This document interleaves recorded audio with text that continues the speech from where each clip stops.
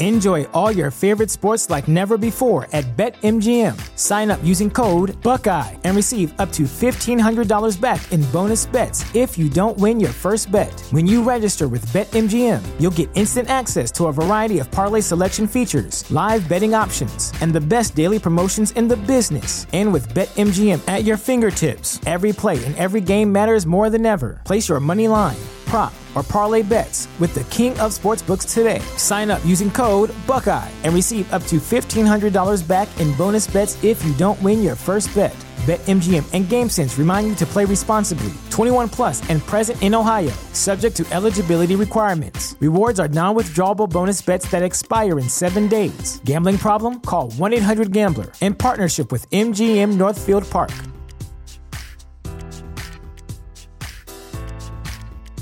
What's the easiest choice you can make? Window instead of middle seat? Picking a vendor who sends a great gift basket? Outsourcing business tasks you hate? What about selling with Shopify?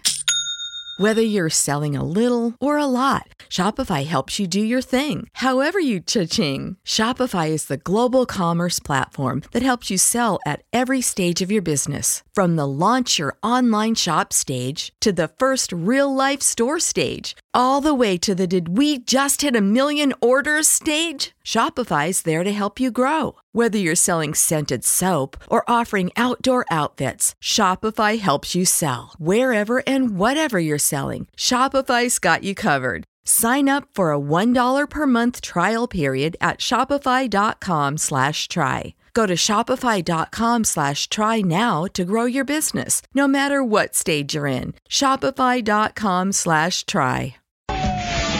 You are listening to the Lucha Central Podcast Network. And now, Lucha Central Weekly.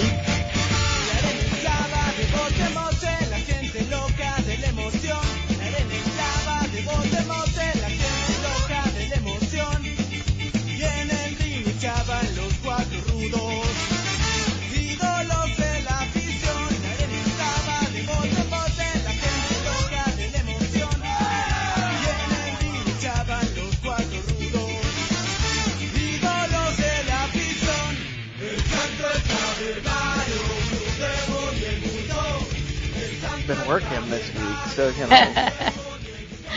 it's okay to be tired. You're working and doing this. Yes. Ooh, speaking of work, welcome to another edition of the Lucha Central Weekly Podcast. This is the podcast that lets you know all of the latest happening in the world of Lucha Libre. Each week, our team discusses news and events from this past week, as well as preview the week ahead, covering Mexico-based promotions and top independents, along with luchador-related news from throughout the United States. The Lucha Central Weekly Podcast is part of the Lucha Central Podcast Network on luchacentral.com. This podcast and others from the network are also available on all major podcast platforms, including Spotify, iTunes, Google Play, iHeart, Podbay, and Speaker. And we have just recently been added to the Chairshot Radio Network, so you can also find this on thechairshot.com. I'm Miranda Morales, one of the co-hosts of the Lucha Central Weekly Podcast, and let me bring in my two team members. Introducing first, he is the dashing one, Mr. Dusty Murphy. Dusty, how's it going today? It's going great. How's it going for you, Miranda? I'm doing very, very well. As anyone who catched the beginning of the show noted, not enough 5-hour energy drinks in the world apparently right now to help me out. And I've been trying, so we'll see how this show goes for me tonight. But we can't do this show without the third member of this trio team, and that's who? Who? It is the one and only Brendan Barr. That's who. Oh, man. You totally could do it without me, but I appreciate you trying to pretend like you couldn't. No, this is a team effort. This is our trios. This Absolutely. is our team. So I'm so happy, as always, that we get to do this together. Speaking of stuff that we did together, we watched Expo Lucha this past Saturday. Heck yeah, we did. Did the whole shebang, and we did a wrap-up of Expo Lucha on Saturday as well. You can find that on Lucha Central's YouTube page. In that, we kind of did a wrap-up with summary of a lot of topics that were talked about, including the interviews, some of the fun segments, and the announcements that were shared. But there were a few things that we didn't have time to mention that we wanted to take today to talk about, especially at the opening of this show. So I'm going to hand it off to Brendan and Dusty to mention just a few things about Expo Lucha that we didn't get to talk about during the wrap-up. Well, we skipped the whole first segment there, which was the what the heck is NFT? Yes. Yeah, the non-fungible tokens. I felt really bad about it because the interviewee was immediately on YouTube. He had watched the wrap up and he commented right away. So we apologize profusely. We weren't overlooking you. It was a long day. I was very interested by the whole concept of non-fungible tokens. Cool. Yeah. And then I went and looked at the news stories on it. This is becoming a big deal in technology, and it's 100%. It's kind of divisive. Some people are calling it a pyramid scheme, but other people are saying this is the future of artist empowerment because of like things they talked about there, where an artist can put this and what does NFT stand for again, Dusty? I'm sorry. I think it's non-fungible token. Okay. So they can put this mark on something, and they can, if they set it up the way from what they were saying during this interview, they set it up, the artist can get royalties for every time that changes hands. So even if like a Russian bot buys this thing to try and sell it for millions of dollars, the artist can turn around, can still get a payoff when that Russian bot sells it later. So I mean, it's a very interesting concept. Yeah.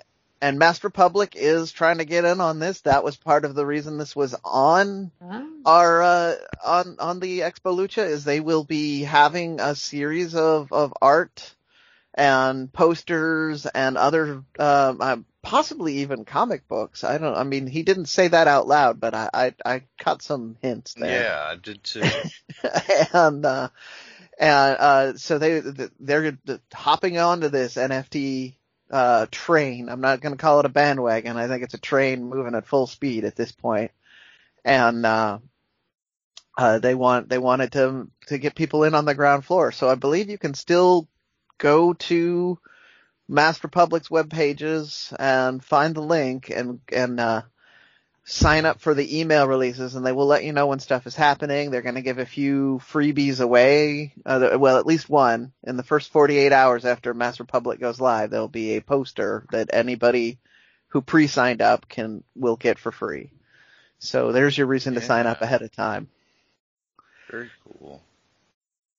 That is awesome. Yes, and we'll be getting more into the matches that we saw a little bit later on, but there's a great article on luchacentral.com that gives a wrap-up as well of all of the things that were covered during Expo Lucha. So go to luchacentral.com, and of course, you check out our wrap-up video. We did cover a lot of stuff as far as our thoughts and views of things that stuck out to us and captured our attention. But Expo Lucha, for the love of lucha, was a really great expo. A lot of fun with some fantastic interviews. Really cool matches, a great blend of, true independence and kind of big time matches. Mm-hmm. The panels were great as well. And just so much more. So you can watch the full Expo Lucha on Lucha Central's YouTube page. And you can fast forward, rewind, go forward, backwards throughout the whole thing. Including the Ring of Love game show, which I hosted. That's my favorite part. Yes. I wasn't going to let you off.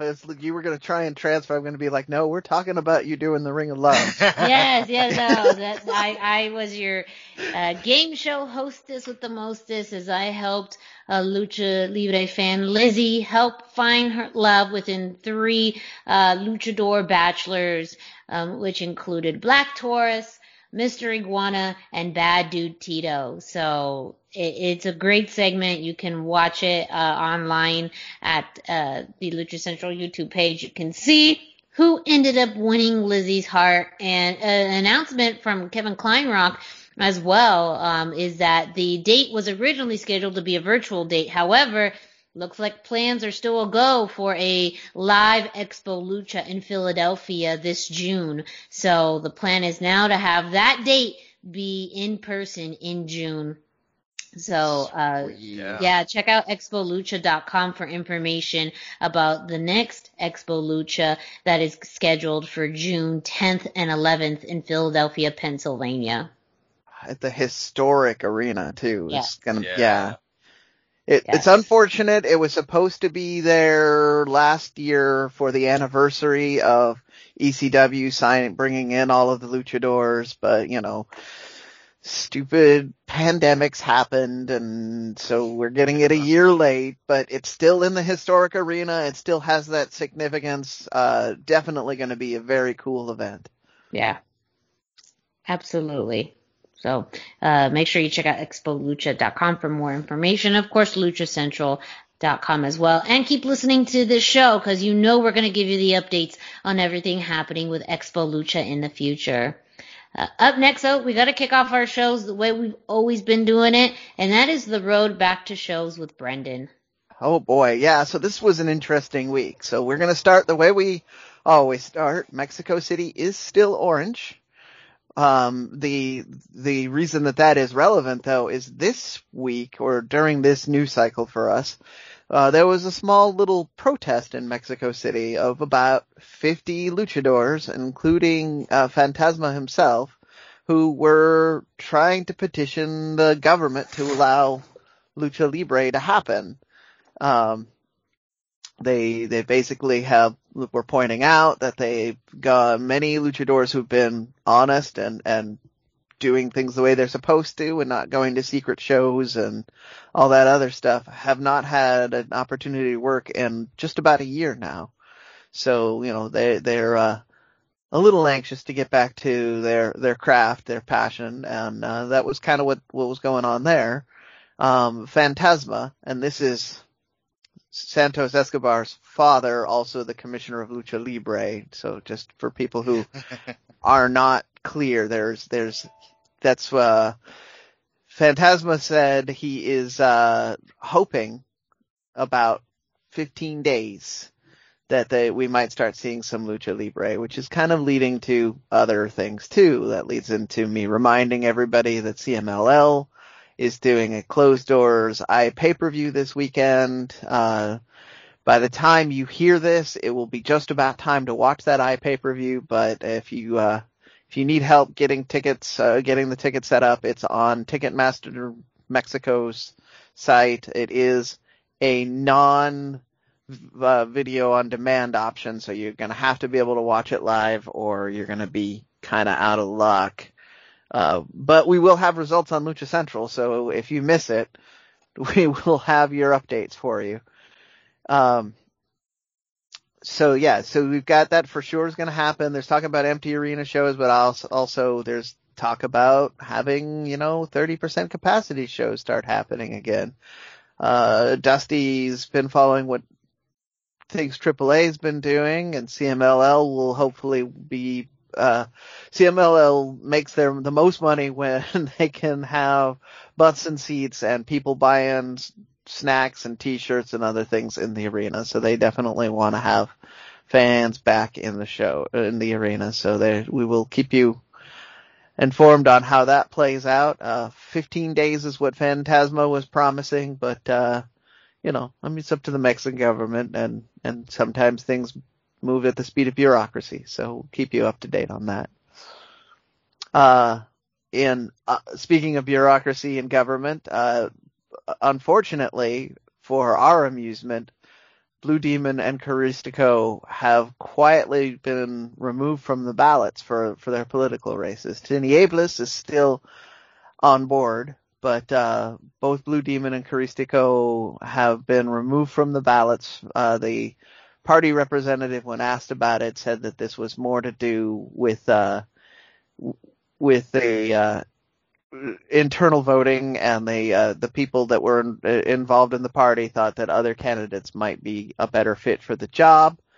there's some speculation that it may be related to all of the talk of you have to use your real names. We know that Blue Demon, that was kind of a stopping point for him, and probably Caristico as well. Mm-hmm. So it's interesting. I mean, and of course, there's also, to be fair, and all of the involvement on it, there's also speculation that Blue Demon was being taken off the ballot because of the accusations put up against him by his wife, which is just generally not a good look for the beginning of a political cycle. So, just all honesty on that. But the net effect is still the same. They don't seem to be moving forward with the election with those two. So it's down to you, Tinny Ablis. I believe in you. And then I just quick little. I didn't have a lot on this, but I heard this rumor that Daga was having some Instagram pictures posted from Florida, which it is kind of a hub for wrestling right now. So I'm if this is true, we could see him pop up now and again in some places, and I am down with that idea. I don't know about you guys. Yeah, that's exciting. He has a very fluid style that I think would work well with the American style. Well, it has, like on Impact and stuff. Yeah, I was gonna say, and I think is one of those pictures the one that's been circulating with him and Tessa training with Bayley and Sasha. That is definitely one of the pictures. That's the one that's getting a lot of that most traction for multiple reasons.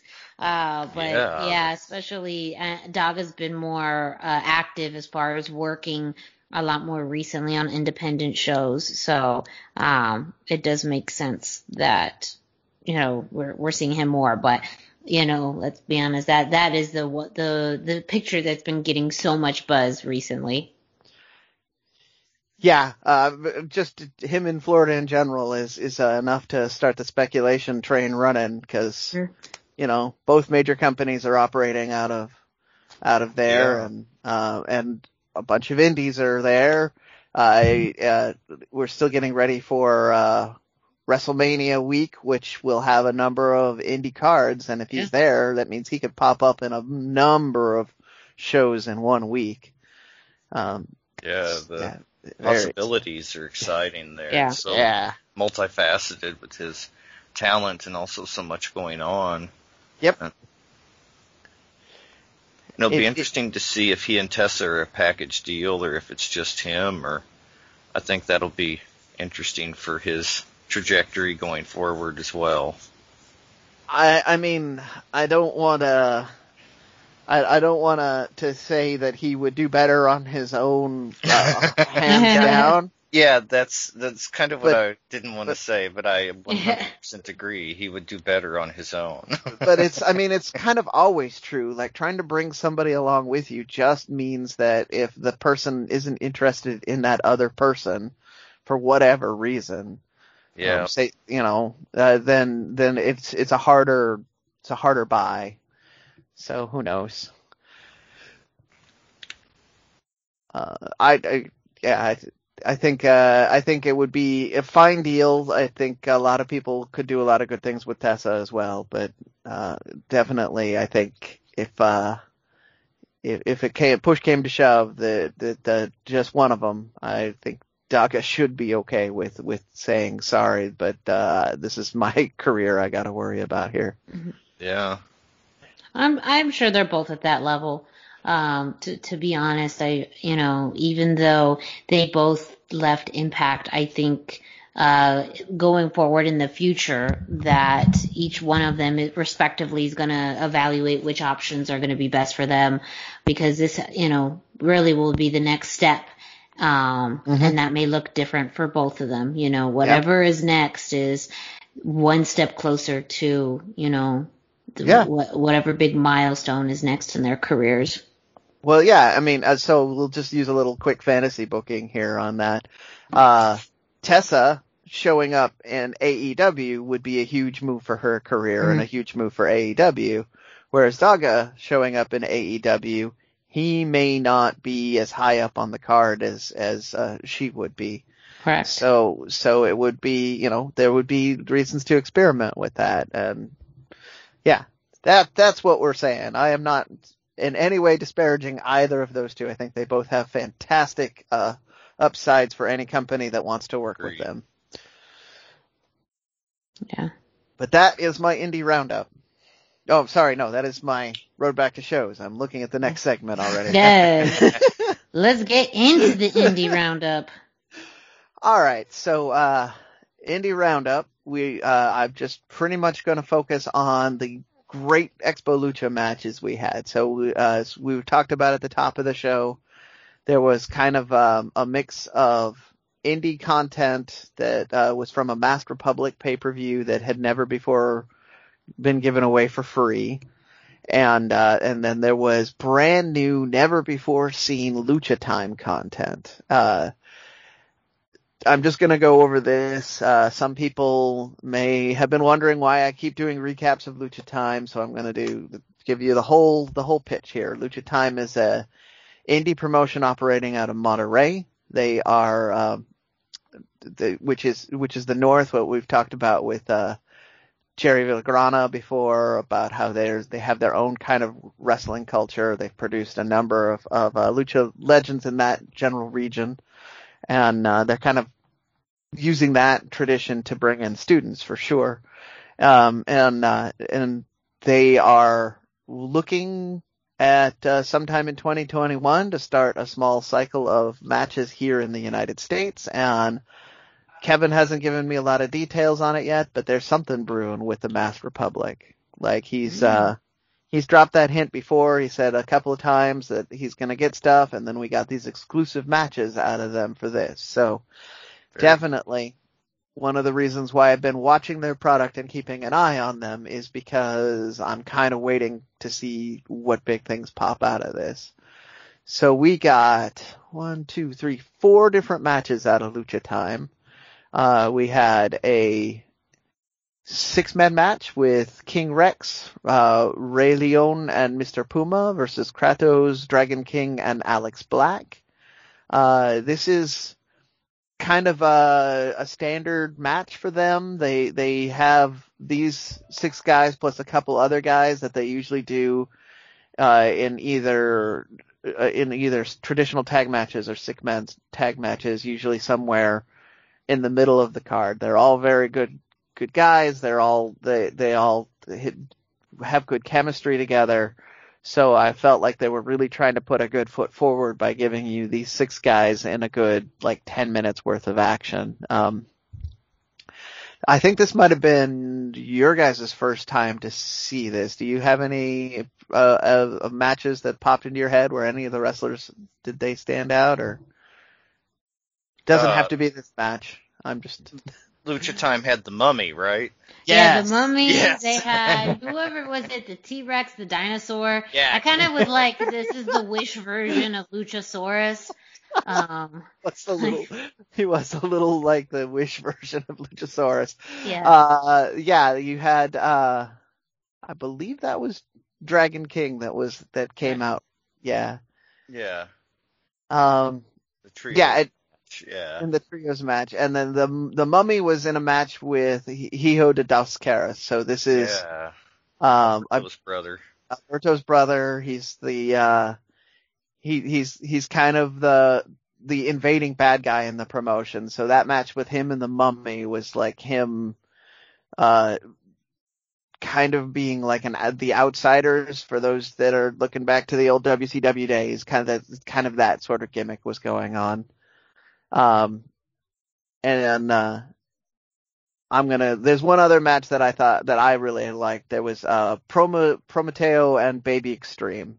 And Baby Extreme is one that Jerry said is somebody to keep an eye on, somebody that I've been seeing big things from. Kevin said this is a big one. So if you guys watch one of the Lucha Time matches and it's not the Mummy,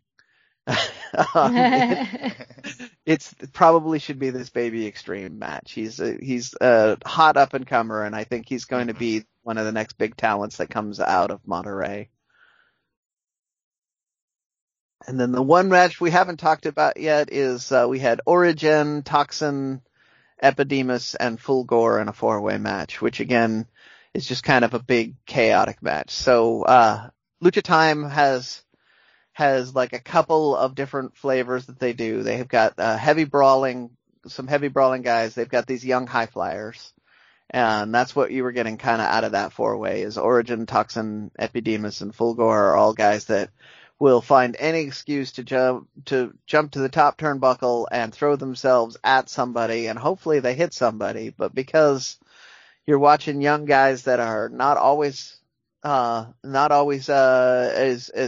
safety conscious as the veterans, is how I'm going to put this.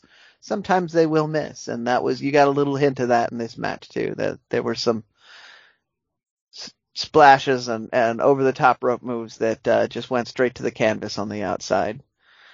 But yeah, so that was we got 4 really good matches out of Lucha Time, and then we had a couple more matches off of this Mass Republic card, and we all talked about this. There was one standout, which was the main event, LA Park, Dr. Wagner.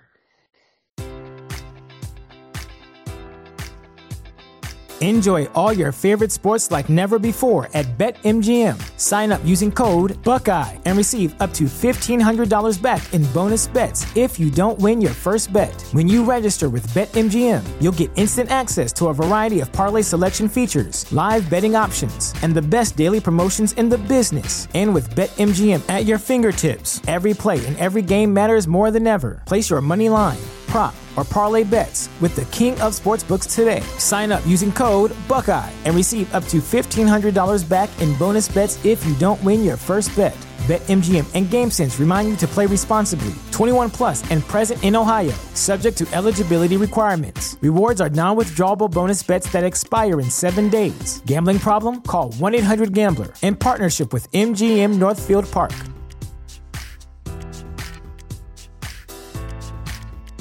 You know how to book flights and hotels. All you're missing is a tool to plan the travel experiences you'll have once you arrive. That's why you need Viator. Book guided tours, excursions, and more in one place. There are over 300,000 travel experiences to choose from, so you can find something for everyone. And Viator offers free cancellation and 24/7 customer support for worry-free travel. Download the Viator app now and use code Viator10 for 10% off your first booking in the app. Find travel experiences for you. Do more with Viator.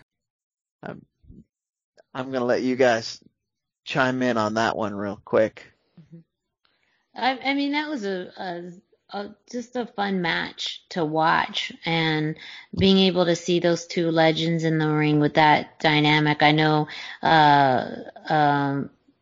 Dr. Wagner's a mask was very much in play with that. That was something that was like, trying to get pulled off, which I think you had mentioned, Brendan had alluded to a mask versus mask match that, like, at one point seemed like it was going to be planned, but also didn't look like it was ever going to happen.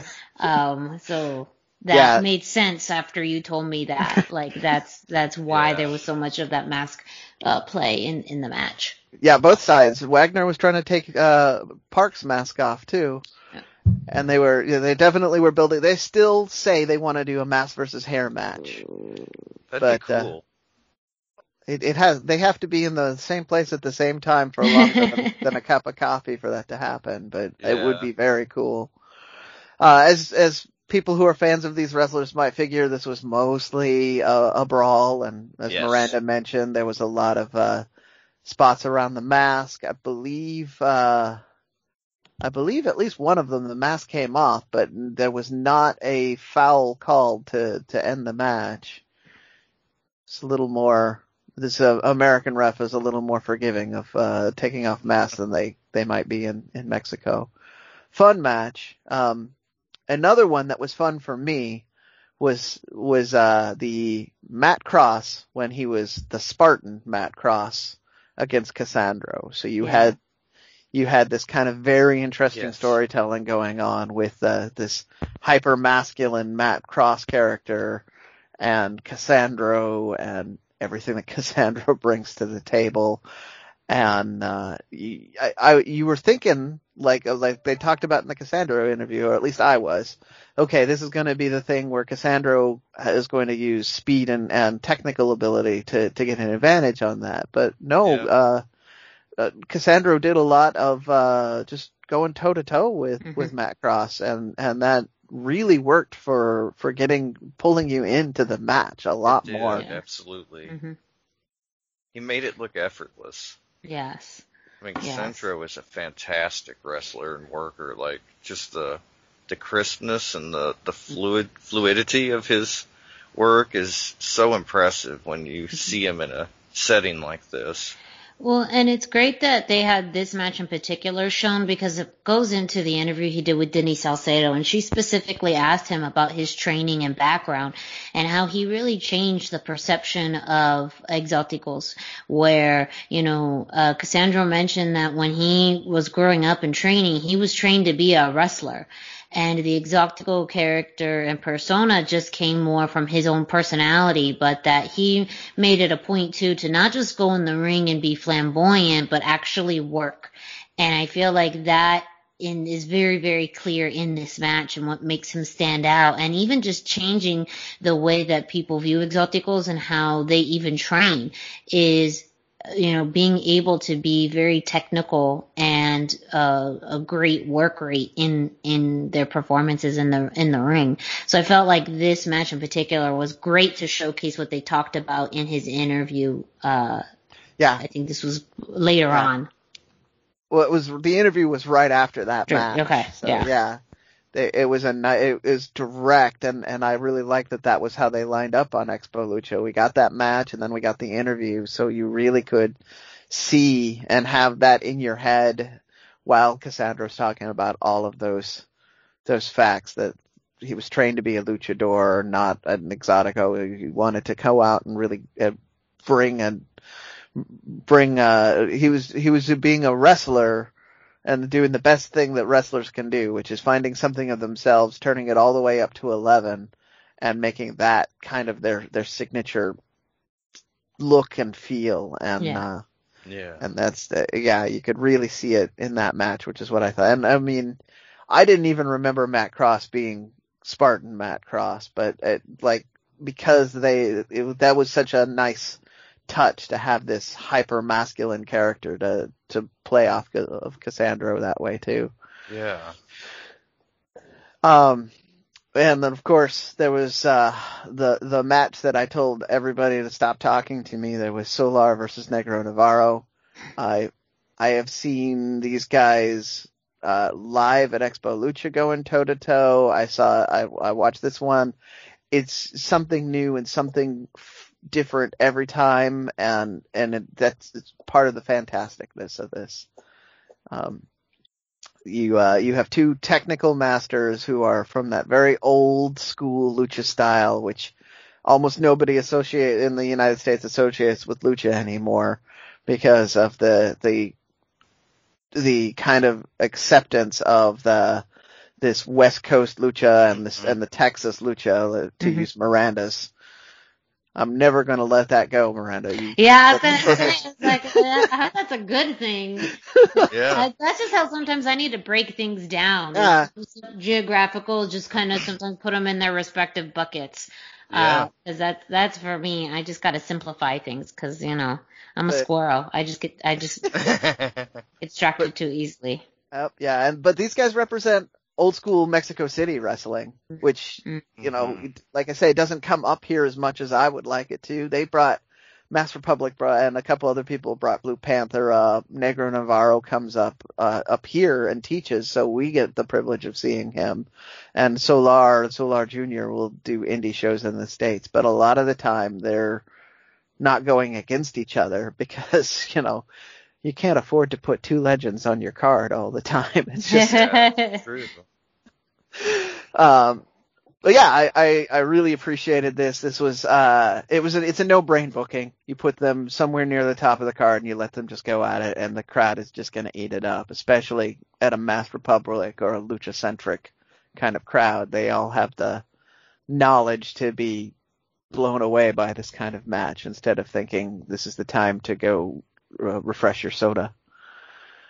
And then I'll swing back around to, I don't know if we can call him a friend of the show, but Ultimo Pando was on the card as well.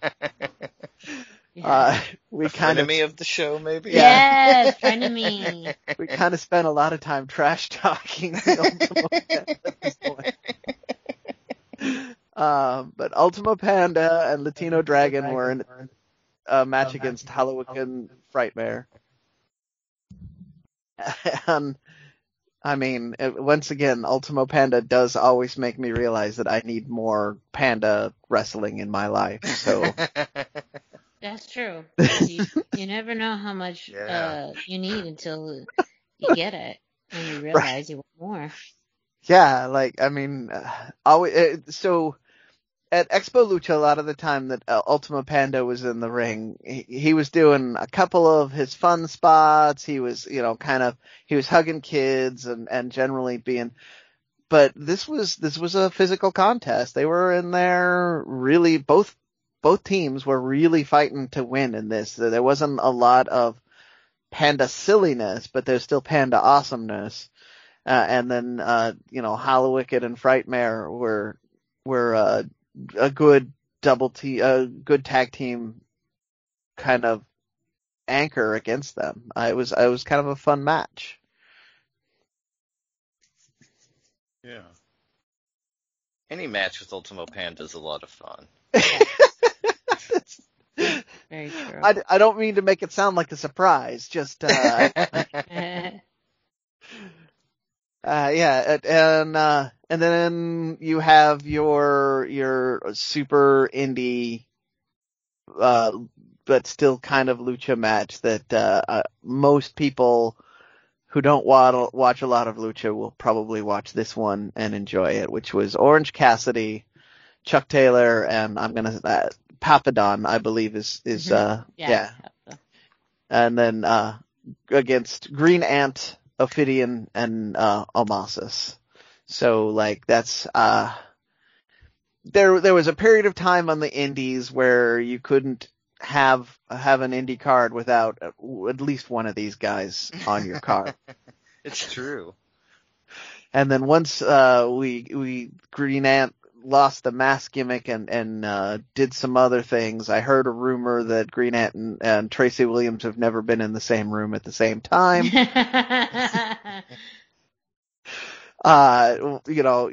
still have that. You still have a lot of that. And so this for me was less of a match for me because it wasn't a super lucha match, but it still was a very fun indie match that has several masked gimmicks and a lot of lucha style spots on there for sure. So it was still a really fun match. What did you guys think of this one? I just agree with a lot of what you said. I think it's a lot of fun. It was fun, and it reminded me how much fun Chikara used to be. Like, it's easy to kind of forget that, but I really loved Chikara. And a lot of people came through there that you see now that are bigger, too, which kind of reminded me of the whole thing. Like, Lindsay used to be there, and, Cesaro back when he was Claudio. And it was just kind of nostalgic for me in that way. Yeah, that's a good word for it. I had a lot of nostalgia watching that. Because like I said, there was a time where you couldn't not see these guys on indie cards, and that's not a bad thing, but like seeing them all in one match, like, oh yeah, I remember what this was like. This is fun. And then you had our more Texas style lucha match is the last one. I mean, so this isn't in order.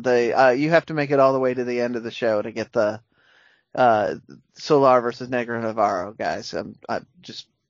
The good news is all pre-recorded now, so you can fast forward. But the last of the indie style matches that we had off that Mass Republic card had Black G's, Ruckus, and Homicide against Bestia 666, Damien 666, and Sabu. I mean, and if you can't tell by listening to one half of this card what kind of match this was, yes, you probably need to drink a little more caffeine or something because you're not awake.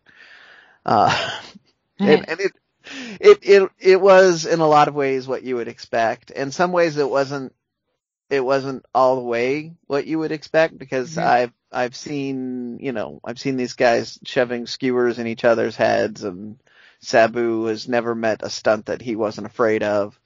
But so it didn't go to that level of extreme that you would immediately think, but it didn't need to. It was, you had some really athletic guys on the other side, so they were trying a lot more to wrestle, although Homicide is also a brawler and deathmatch guy.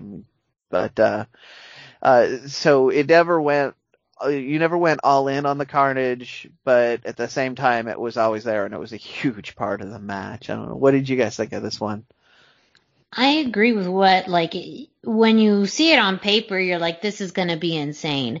But it didn't get to that level, which I think it still was a great match. Like, in some ways I'm glad, because that way, too. you know, when it gets to more of like a level where you can appreciate the wrestling and you still get it without all of, you know, the craziness of, you know, what it could be, it kind of surprises you in a good way. So I felt like that was just my overall sense. I was surprised in a good way that it didn't go to that extreme. I thought the same thing, and I liked how accessible that it kind of made the match for something like Expo Lucha, because you're going to have a lot of people that are turned off by the hardcore deathmatch style, and we got some hints of that, enough to keep the hardcore fans interested, but we also got a very accessible match that people that are checking out Lucha for the first time or Expo Lucha for the first time won't be turned off by the match either. So that was kind of an important. And I thought that was a great way to play it. They walked the line just perfectly, in my opinion. Yeah, no, that's an excellent point. That it was a perfect match for an Expo Lucha crowd. It was, a little bit of something for everybody, a little bit of that Texas style. I'm going to keep using that, Miranda. I like it. But because it was accessible like that, you didn't feel like you had to take the kids out of the room, or, you know, I wasn't watching it like I was watching that Chessman match at Triple Mania where it was through one eye. You guys, if you watch our live reaction feed to that, I literally was not watching half of that match. So, which is much better than this. I was able to actually watch this and engage with this whole match. So that's an excellent point, Dusty. Oh, thank you. So that's it. Like I said, I only focused on the Expo Lucha matches this time because we had so darn many of them. But as always, if you are an indie promoter, an indie wrestler, a Lucha fan that happens to have been at a really cool show, shoot me some links. We'll give you the socials later. I'll watch it. We'll put it on the Indie Roundup. And who knows? Maybe it'll wind up on a playlist at some point too, or something. We have a Facebook group now, so you can even just post your links in the Facebook group, and I will be checking that out.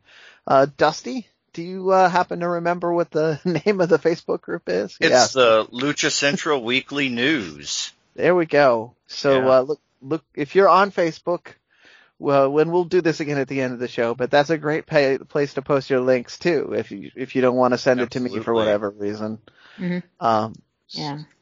All you have to do is request to be added to the group, and then one of the administrators will add you, and then there you'll be able to add whatever links. So videos or posters.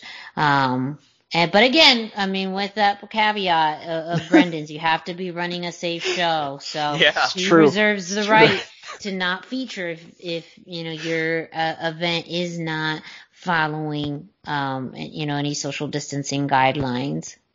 And the reverse of that's true. I will more likely feature you if you can tell me all the cool safety things you're doing, because I want to see people working, but I want to see them working safely. Yeah. Well, thank you, Brendan, for the road back to shows and the Indie Roundup. Next off, we're going to kick it off to Denise Salcedo, who brings us this week's Lucha Central.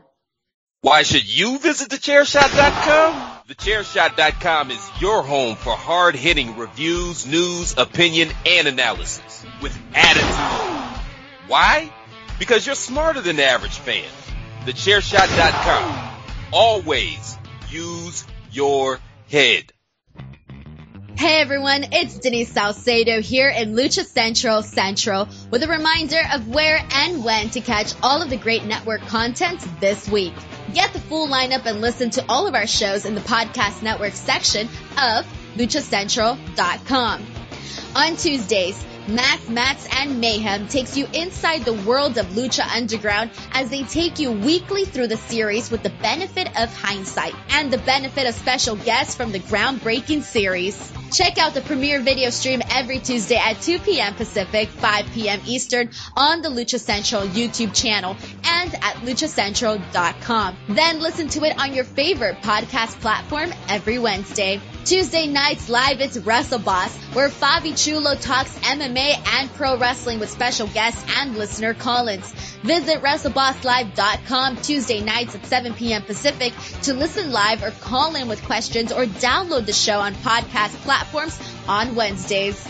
Wednesday nights live on Facebook, it's Spanish show La Mesa de los Márgaros, giving you both the news and the chisme from around the lucha world.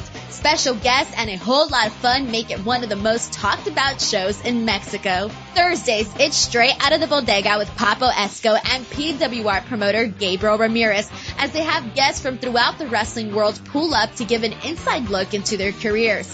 From indie standouts to television superstars, each week brings a new name and perspective. On Friday, it's your double dose of Lucha Central Weekly podcast, one in English y el otro en español. Lucha Central Weekly is where you'll find all the top stories of the week, both inside and out of the ring from Mexico and anywhere luchadores are in action across the globe. Be sure to subscribe and follow all your favorite Lucha Central Network series on your favorite podcast platforms, either by their own series name or subscribe to the Lucha Central Podcast Network show pages to get all of the shows in one easy feed. And please consider giving a rating to help more fans find the shows that you love. For now, this is Denise Salcedo signing off from Lucha Central. Have a great week. Lucha-Masks.com by Pro Wrestling Revolution, bringing you in partnership with Masked Republic, the Lucha Brothers, as well as Japanese legend Ultimo Dragon. Go to lucha-masks.com and fight Lucha Strong with masks from your favorite Lucha legends and Pro Wrestling Revolution luchadores. Stay safe in style and represent your favorite luchador. Get yours now at lucha-masks.com, powered by Pro Wrestling Revolution. A big thank you to Denise Salcedo, who brings us this week's Lucha Central, and also just a big congratulations to her on her fantastic interview with Cassandro from this week's Expo Lucha. It was very informative. It was heartwarming. They just have a great chemistry and dynamic. And you can find a lot of her interviews on Lucha Central's YouTube page and at luchacentral.com. But a big congratulations to her and her interview with Cassandro from this week's past Expo Lucha. We're gonna go ahead. Oh, I just wanted to add some praise on there too. It was really great. I said it on our roundup. I thought that was the best one of the best matches of interview and interviewee. Yes. They really made something special happen. Yes. Well, we're going to jump into this week's WWE news. Of course, we had Raw and SmackDown, but I mean, you gotta listen. There's some big news that happened. We're gonna talk about it in just a few minutes, but I mean, yes, it was kind of a crazy week in WWE. It really was. First up, strange things, crazy things.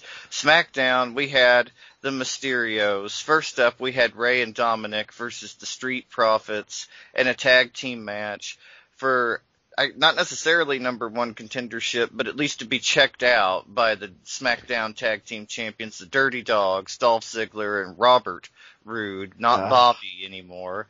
And But anyway, so they had the match with Street Profits. This did not connect for me. It was not a great match. It felt a little choppy, and it was somehow missing the live element for me. It felt like it was clips of matches strung together, maybe. It just felt very disjointed for me, and it was not great. Dominic wins with the surprise roll-up. Afterwards, Alpha Academy come out. They talk some trash, run Ray and Dominic down. Ray and Dominic are able to get the literal drop on them with a couple of suicide dives, and we go to commercial. We come back, and somehow we've got a match between the Mysterios and Alpha Academy. It was made during the commercial. We were not privy to this. It was already going on when we came back. I didn't care for that either. And it was largely just an excuse for Street Profits and the Dirty Dogs to talk trash at each other in commentary. Then afterwards, they made the Mysterios just kind of look awful, and Alpha Academy picked up the win. But then both Street Profits and Alpha Academy argued with Ziggler and Rude, and the Mysterios vanished from the screen. And, this was not good. Whoever booked this, whoever wrote this, they should have their nose rubbed in it. It was terrible. I mean, Bad writing.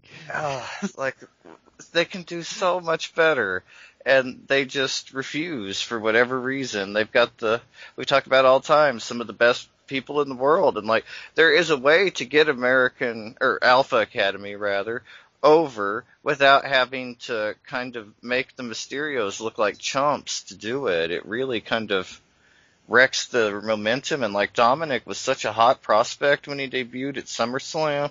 Everybody was so excited. Now people are like, Dominic, he's not going to win. It's just got a weird feel to it, and I hope they can get his momentum back on track. We'll see what happens coming up, but at this point, I don't even know if we see the Mysterios at WrestleMania. I assume we do because they're going to want that payday somehow, but I don't think we see them in any significant placement. And Raw, we didn't actually have any Lucha relevant action on Raw this week, but Raw superstar Lince Dorado lost his grandfather this week, and he has a GoFundMe to help with the expenses and the travel to send his grandfather back to Puerto Rico. And so if anybody wants to go check that out on his social media, on Instagram, he's Lince_Dorado, and on Twitter, he is @LuchadorLD. And now, in our big news, we have Andrade. He is free at last. News continued to evolve at a rapid pace within the Andrade release situation that we reported on last week. The past Sunday, March 21st, former NXT champion Andrade was finally granted his release from WWE after being declined. As we've seen with most top guys from NXT, the main roster just had no idea what to do with Andrade, and he languished in the mid-card purgatory, and then he languished in the Groundhog Day scenario in the tag division on Raw, when he and Zelina were joined by fellow luchador Angel Garza in an endless tandem with Street Profits all summer long that never got them the gold. It was just not great. And the most obvious reason for this, for WWE at least, is their about face on his release seems to be related to Charlotte. If you're a member of the Lucha Central Weekly News Facebook group, you'll remember that I did some research with the U.S. Trademark Office, and Charlotte and Andrade both trademarked non-WWE names at the same time after a Thanksgiving dinner with Ric Flair and Conrad Thompson in 2019. Andrade trademarked La Sombra for American use, and Charlotte trademarked both Ashley Flair and the Queen of Professional Wrestling. So there were mild rumors at the time that they were looking at other options because Andrade wasn't getting any traction in WWE, but nothing ever came of it. But now we have Andrade requesting his release. Charlotte was mysteriously removed from the WrestleMania poster. Rhea Ripley was moved up to Raw 3 weeks before the pay-per-view, and Charlotte, in the meantime, had been completely unmotivated on TV. But then, despite an edict that superstars not reveal their COVID status online, Charlotte comes out on social media after Andrade's release is announced and says that she had COVID, and that's why we haven't seen her. That's where she's been.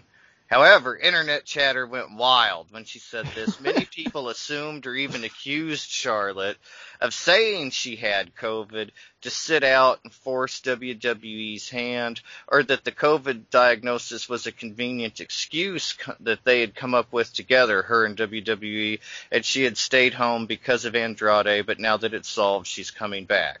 So what do you guys think? Charlotte was definitely involved in this, right? I think that this had to be a power play on her part.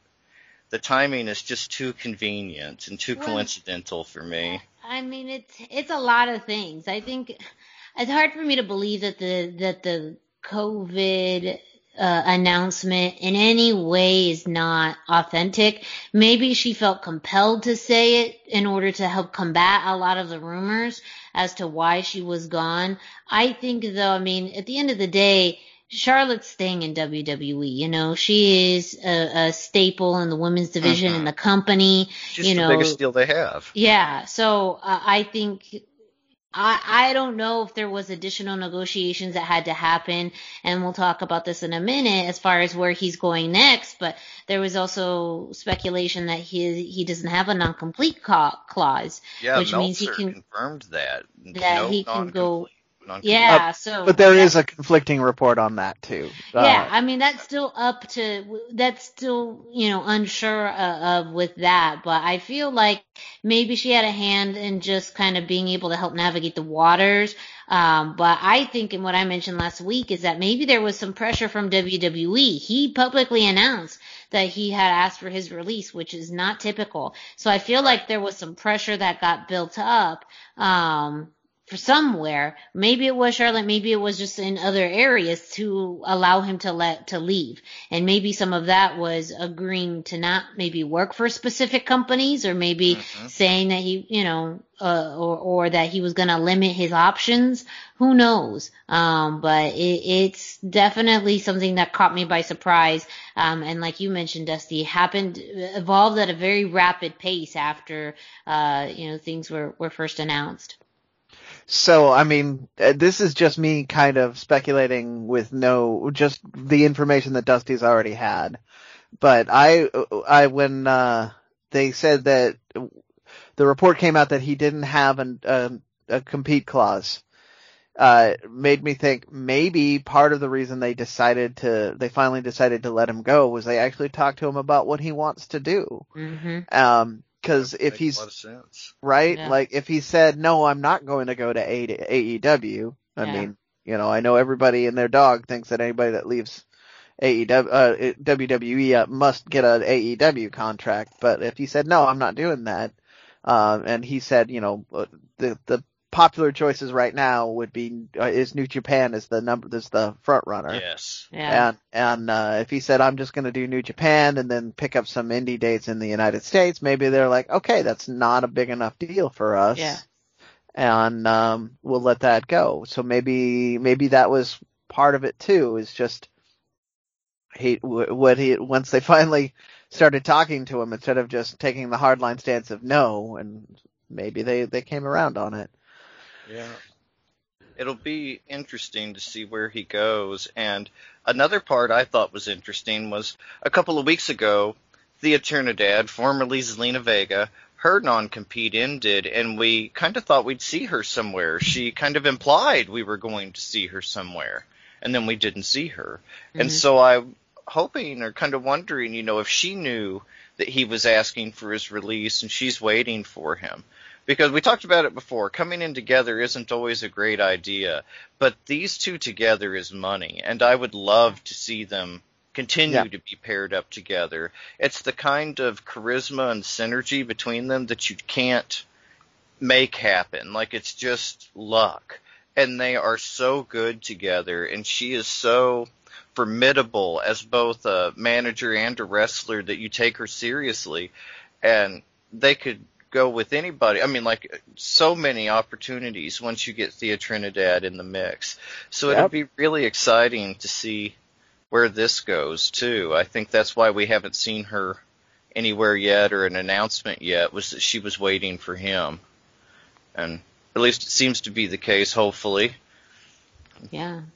And I definitely think where we see him end up is Ring of Honor. That's where his family is. Yep. La Faction Ingobernable. Everybody, like you mentioned, everybody would love to see him in AEW. I just don't see the likelihood of that happening. Correct. Especially comparatively.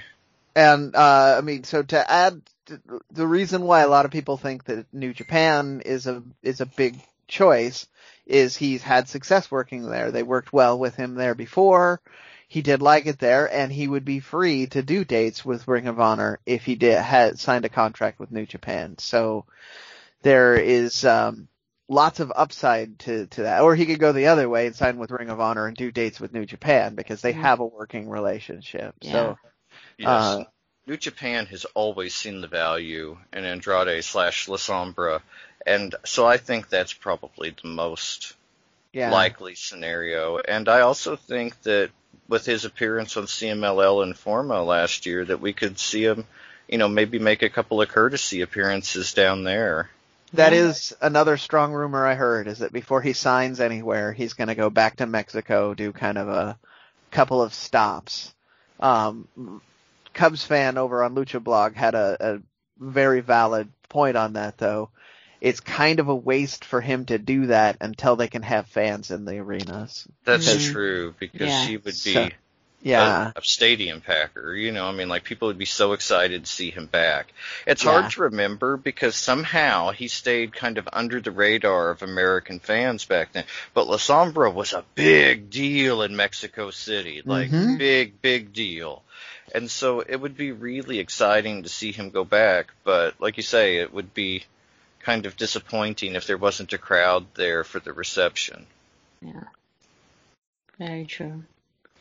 Well, we are just going to have to wait and see what happens with Andrade. You got to just keep listening to the Lucha Central Weekly podcast because we are going to keep our eyes out and open as to where Andrade La Sombra, however he's going to address himself, where he lands next. But speaking of next, we have This Week in AEW. Oh, right. We did a little bit of a switch up, and I forgot that I was running AEW this week. So AEW started the week with Dark Elevation. It is again kind of a new show, but we did have a big match with Danny Limelight and Baron Black, as kind of Dusty likes to call them our highlight or feature matches of this. Danny Limelight. So Baron Black is surprisingly well versed in the lucha style. I don't know where he trained at, but he was an excellent, I'm going to use a term here. He was an excellent base for Danny Limelight's high flying. There was a good pace to this match. This was the main event, by the way. Danny Limelight is in the main event on Elevation, so kind of a big deal. Yeah. I just, all in all, I thought this was a great match. It was a good use of both of these wrestlers. I'm more high on Baron Black than I was going into this match, and I don't think I could possibly be more high on Danny Limelight right now. Yeah. But they had some great mat work too. He had a good suplex. Then Baron Black had a Texas Cloverleaf. It was really cool. This was a really fun match, really interesting match, and you got to see a lot of variety and so many sequences of offense from Danny Limelight that were just fantastic. Yeah. And the big takeaway is Danny Limelight did win this match, so it seems like AEW has plans to use him in kind of a bigger, more formal way in the near future, because that's what Elevation is supposed to be about. Yes. Mm-hmm.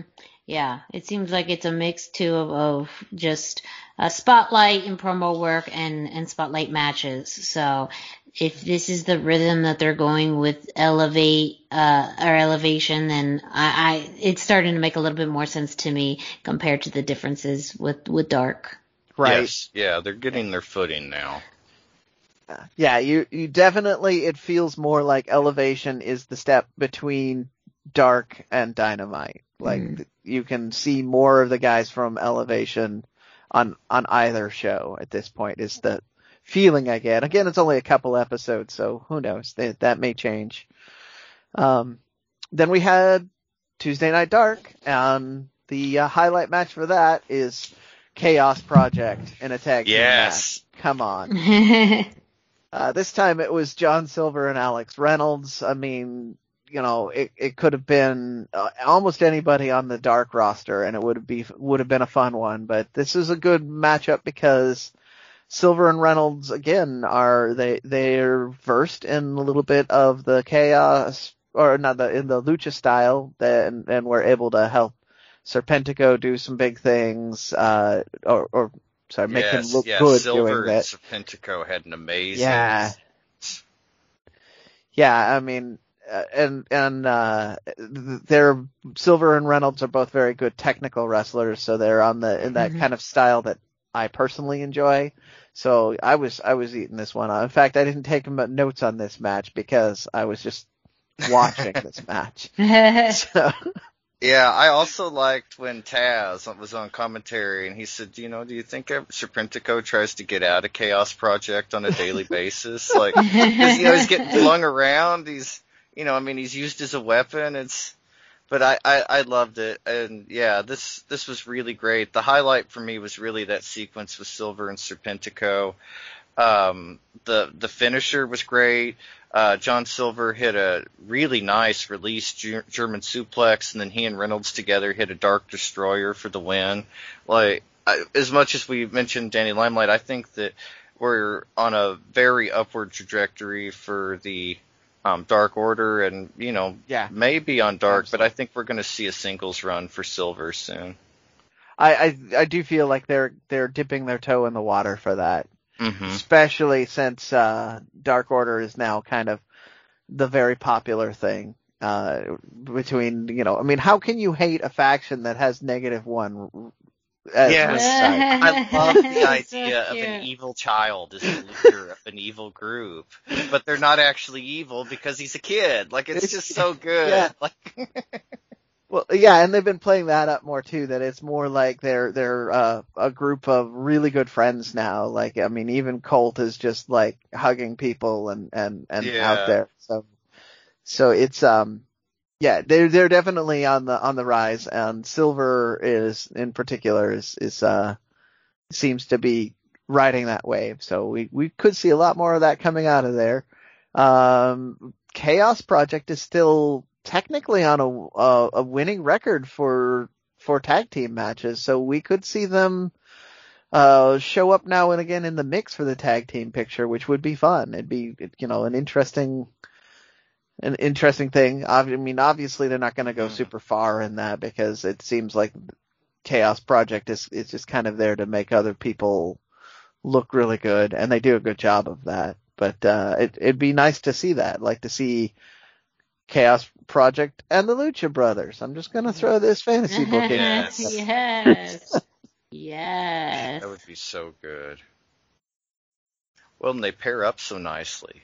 Right? Pentagon and Luther and Phoenix and Serpentico. Yeah, story writes itself. You can do lots of fun things with that. I'm just, so by having them still kind of more on the winning ways, even though they've lost the last couple, you can do big things with them in the tag team picture, which is what I'm hoping to see. And then we're going to move on to Dynamite. There wasn't a whole lot going on, although there was a huge thing that was going on. Yeah. Poor Pac. Poor Pac is injured again. I don't know how this poor guy just keeps doing this, because I mean, he looks like an action figure, and he should not be getting hurt this often. But no, an ankle injury this time too. Yeah, it's disappointing. He's out, and the guy that we've all on this show been saying needs to come back and work an angle with that Kenny Omega guy. I mean, I don't know if you guys have heard of him.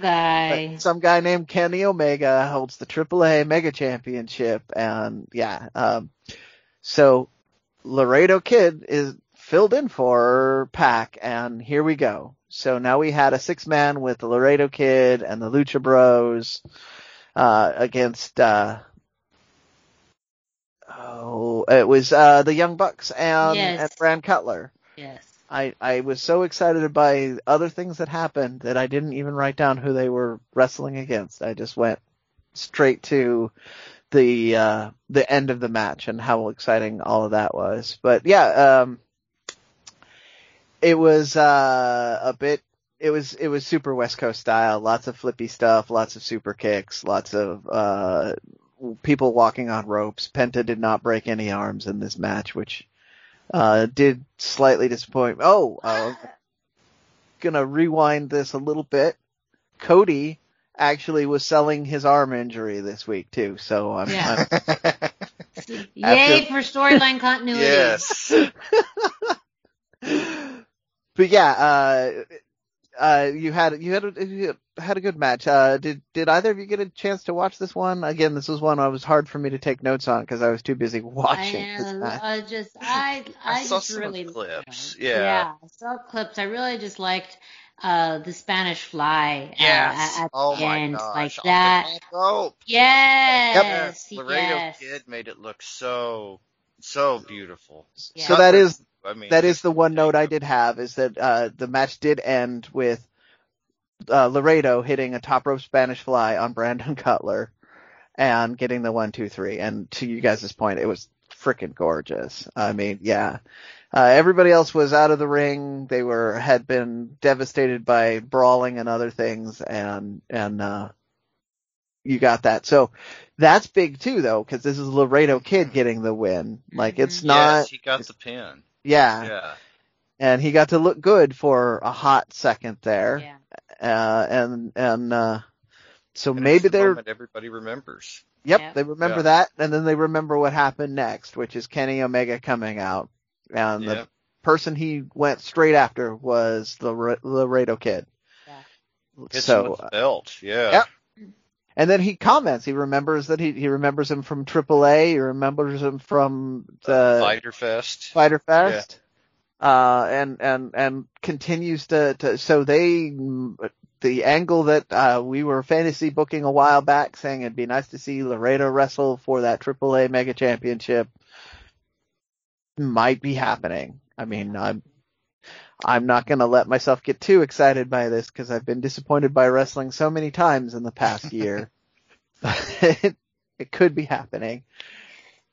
And then after Kenny Omega said some things, I mean, they were mean things, so I barely was listening. The Lucha Bros beat him up and chased him away. So some amazing super kicks, double super kicks. Yes. Yeah. I mean, they kicked the shit out of Kenny Omega. They really did. And what I loved about it was they kicked Kenny Omega so hard that Don Callis looked like he fell over.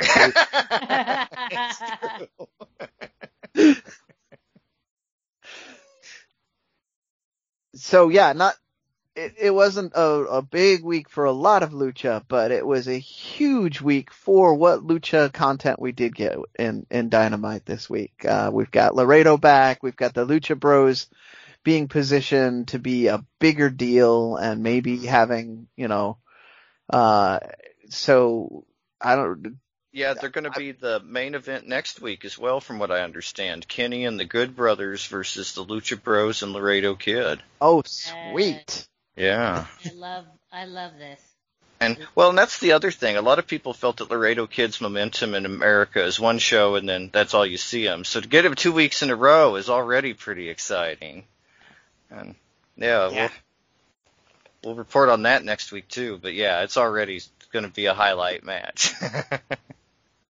Well, results from AEW and WWE are available on LuchaCentral.com, so make sure if you missed any of that, you go to the website and you'll get your results. And as Brendan mentioned, not a lot of Lucha content on AEW this week, but what we got was pretty impactful. A company that has lots of Lucha content happening on a big show is Ring of Honor.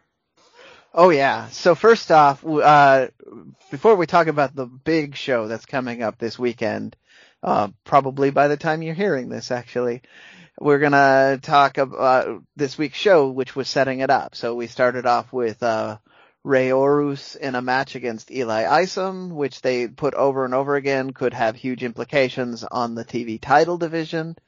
This was Eli Isom's first return since the pre-COVID era, and so I kind of had a bad feeling that it wasn't going to be Ray's night because they kept talking about that. But he did in fact get the win. But as you can imagine, because ROH loves good competitive matches, you got a good 10 minutes of action, and Eli Isom is a good matchup for Rey Horus. This was very fast, lots of high flying, lots of athletic moves, lots of rewinding because I blinked and I missed something. I mean, yeah.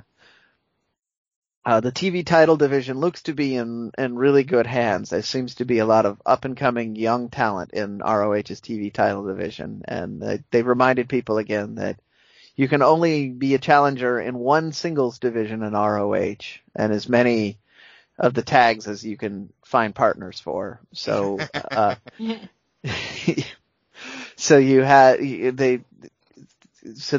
guys are firmly in the same division as Dragon Lee from LFI and Kenny King from LFI. So you've got, right, I mean, there's 4 huge names right there. I can't even tell you who else is in the division right now, off the top of my head, but, right there you've got a solid showing. So I was super excited by that match and thinking about all the possibilities that were going to happen. But also you had this massive main event. You had an 8-man tag match with LFI and the Foundation, and it's pretty much everything you would expect it to be. You had the Foundation trying to keep calm and do a respectable wrestling match in the middle of the ring, and you had LFI at every available opportunity insulting them or breaking the rules or flagrantly breaking the rules, and I mean just madness, and I was there for it. Like this was meant to hype up the big event that we were alluding to, the anniversary show. Yes. And it did that in a big way, because that's what's going to happen at the anniversary show is going to be another showdown between LFI and the Foundation. I mean, yeah, this is my one show that I'm saying you need to watch this week. This ROH episode was amazing. So is on the anniversary show, there is a little bit of card subject to change, unfortunately. It is, as I said off the air, it was a tiny bit disappointing because it kind of, it's not the best fit for what happened. Dragon Lee is out, and therefore they are scrambling around, but LFI is putting Kenny King in his place in the TV title defense, and then Bestia del Ring will be in his place in the tag team title defense. And they're still going to be going against the Foundation. It'll be Hot Sauce Tracy Williams going for the TV title, so there's a 5th great guy in that division. And then Tracy Williams and Rhett Titus will be challenging for the tag team against, now it'll be Kenny King and Bestia del Ring. So still lots of great matches are going to happen. They've announced already also that the 6-man tag belts that Mexa Squad are going for are going to be in the first hour of the show, which will be free. So if you're really broke and your pockets are really tight, you can still see a great lucha match for free at the beginning of the show with Mexa Squad going for the 6-man title matches against Shane Taylor Promotions. I wanted to say Incorporated, and I knew that was wrong. So, so that's the ROH excitement. Miranda, do you remember the date and time for the? Yes. The 19th anniversary show is actually going to be tomorrow, so that is Friday, March 26th. The first hour is free. That's starting at 8 p.m. Eastern Time on multiple platforms. You can find that information on ROHWrestling.com. And then at 9 p.m. is the actual anniversary show, which you can find exclusively on Honor Club, Pay-Per-View, and Fight TV. And yeah, the card is truly, truly stacked. I'm also looking forward to this. I mean, we speculated even earlier, I'm sure there's going to be some buzz around, not just from the matches already, but who may show up. And this is one of the shows. The anniversary show last year got canceled due to the pandemic just happening. So I do also feel like Ring of Honor is just very excited for this show because of the fact that this is, a year in the making. So, again, the first hour is going to be free, and that's when we're going to see the Mexi Squad versus Shane Taylor Promotions. And then, starting at 8 p.m. Eastern Time, 9 p.m. Eastern Time is when, the full show starts. And, I'm going to give you the inside scoop here. In my opinion, the best way to get it is going to be on the Honor Club. Mm-hmm. Through Ring of Honor's website, because you can pay $10 for the subscription, which will give you access to their library, so you can go back and watch their other Lucha content. Yes. And then you'll get the entirety of the anniversary show. So, I mean, you don't have that $10 for the network anymore, so come on. It's true. Good point. Good point.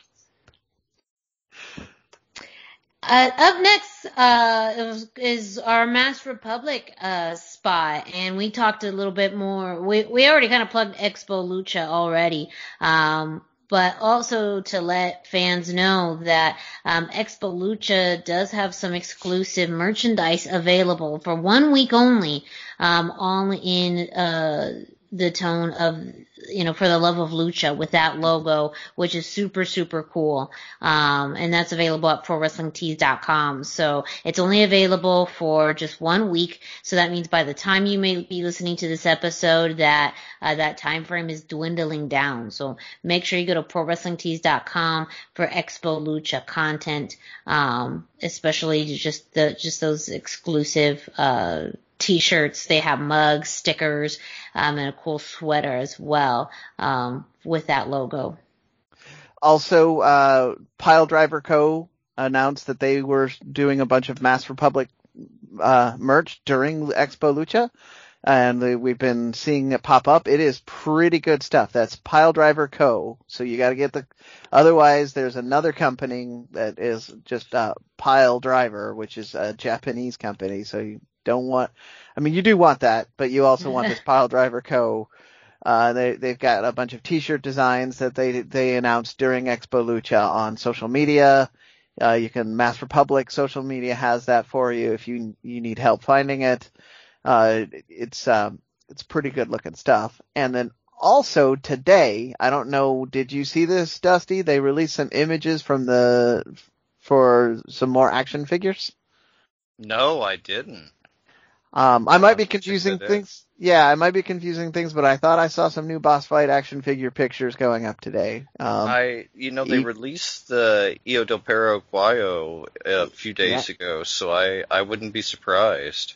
There we go. Yeah, I hope to see all of them. Yeah, the Perro figure is going to be amazing. Like, they have the side and back views, and it looks exactly like him. I mean, it's uncanny. I mean, it's incredible. So good. Yeah. So good. Yeah, if you can't tell, we're excited about our toys here. We're not sorry about it. Not at all. Great. And that information can also be found at luchacentral.com. Up next, we have this week's NXT, and a lot happened. A good mix of matches and news regarding Stand and Deliver. We started off the show with Raquel Gonzalez and Dakota Kai versus Zoe Stark and Io Shirai. This came about after several weeks. Really last week we had Dakota Kai versus Zoe Stark, in which Dakota Kai won that match. They were about to confront Zoe Stark when Io Shirai came out, not necessarily to defend Zoe Stark, but to confront Raquel Gonzalez. But we've already seen Io Shirai and Zoe Stark in a match themselves 2 weeks ago, so they already have a good rapport, good sense of good sportsmanship. And this was a great match. I continuously am so proud to see, West Coast alum Zoe Stark continuing to just be fantastic. She is also showcasing that West Coast high flyer style, even though she definitely has more of a brawler technical background. So that made this pairing with her and Io actually very good. But ultimately, Zoe received that one-handed power bomb from Raquel Gonzalez for the win. And then we saw Io Shirai and Raquel Gonzalez confront each other at the end of the match. That ended up with Raquel Gonzalez doing a power bomb to Io Shirai on the announce desk. So that, and Io it didn't break. So that's one of those things that's almost worse when the table doesn't break. Because it pretty much that you still have all of that hard wood there, at the end. But they are really building this up, for Stand and Deliver, which also to include that it has been announced that the women's championship match will main event night 1 of Stand and Deliver. So this is going to be the main event of night 1, which is absolutely rightfully so.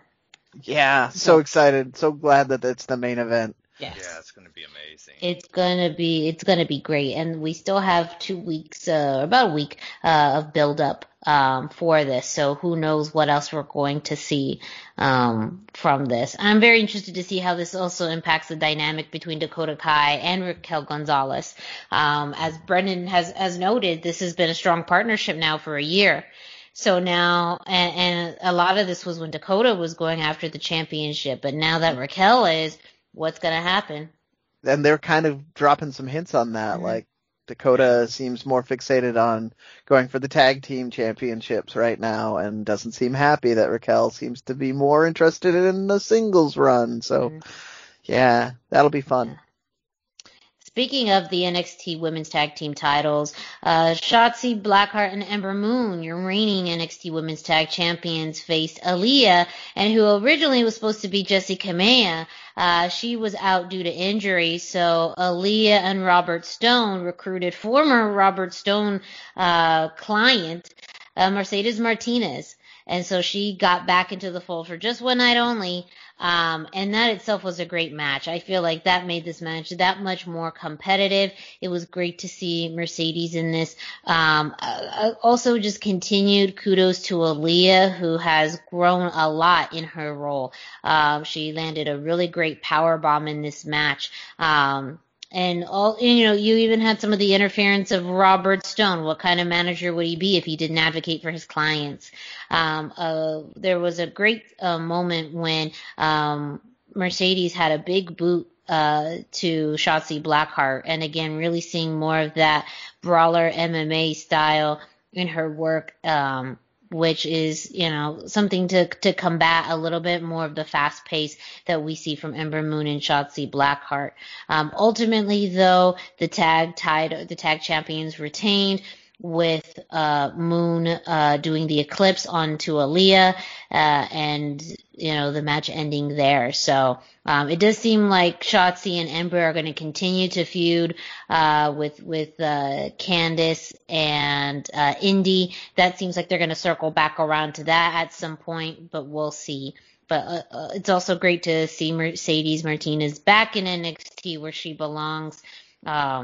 Because, Retribution seemed like they broke up this past week, so that's good. But, I just, at the same time, I'm just glad that she's no longer a part of that. Speaking of big announcements, though, too, for Stand and Deliver, it was announced just this week that Danny Burch and Oney Lorcan would be forced to vacate the NXT Tag Team Championships. This is due to an injury that Danny Burch suffered at the hands of Karrion Kross last week. And so with that, it was announced that we are going to get a triple threat match at Stand and Deliver to crown new tag champions, which will include MSK, Grizzled Young Vets, and Legado del Fantasma.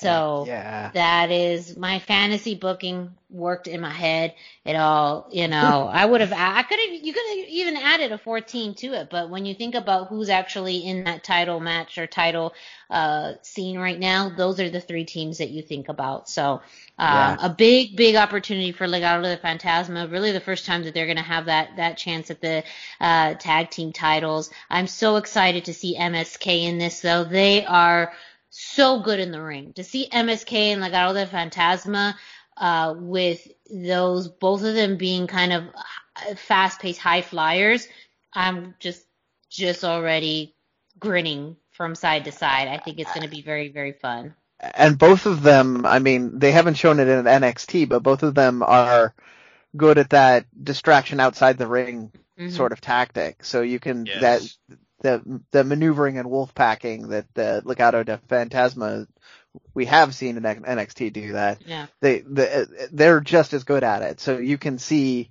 there's a lot of dimension that can happen in this matchup, and it's very exciting kind of Styles telling the story matchup that I want to see.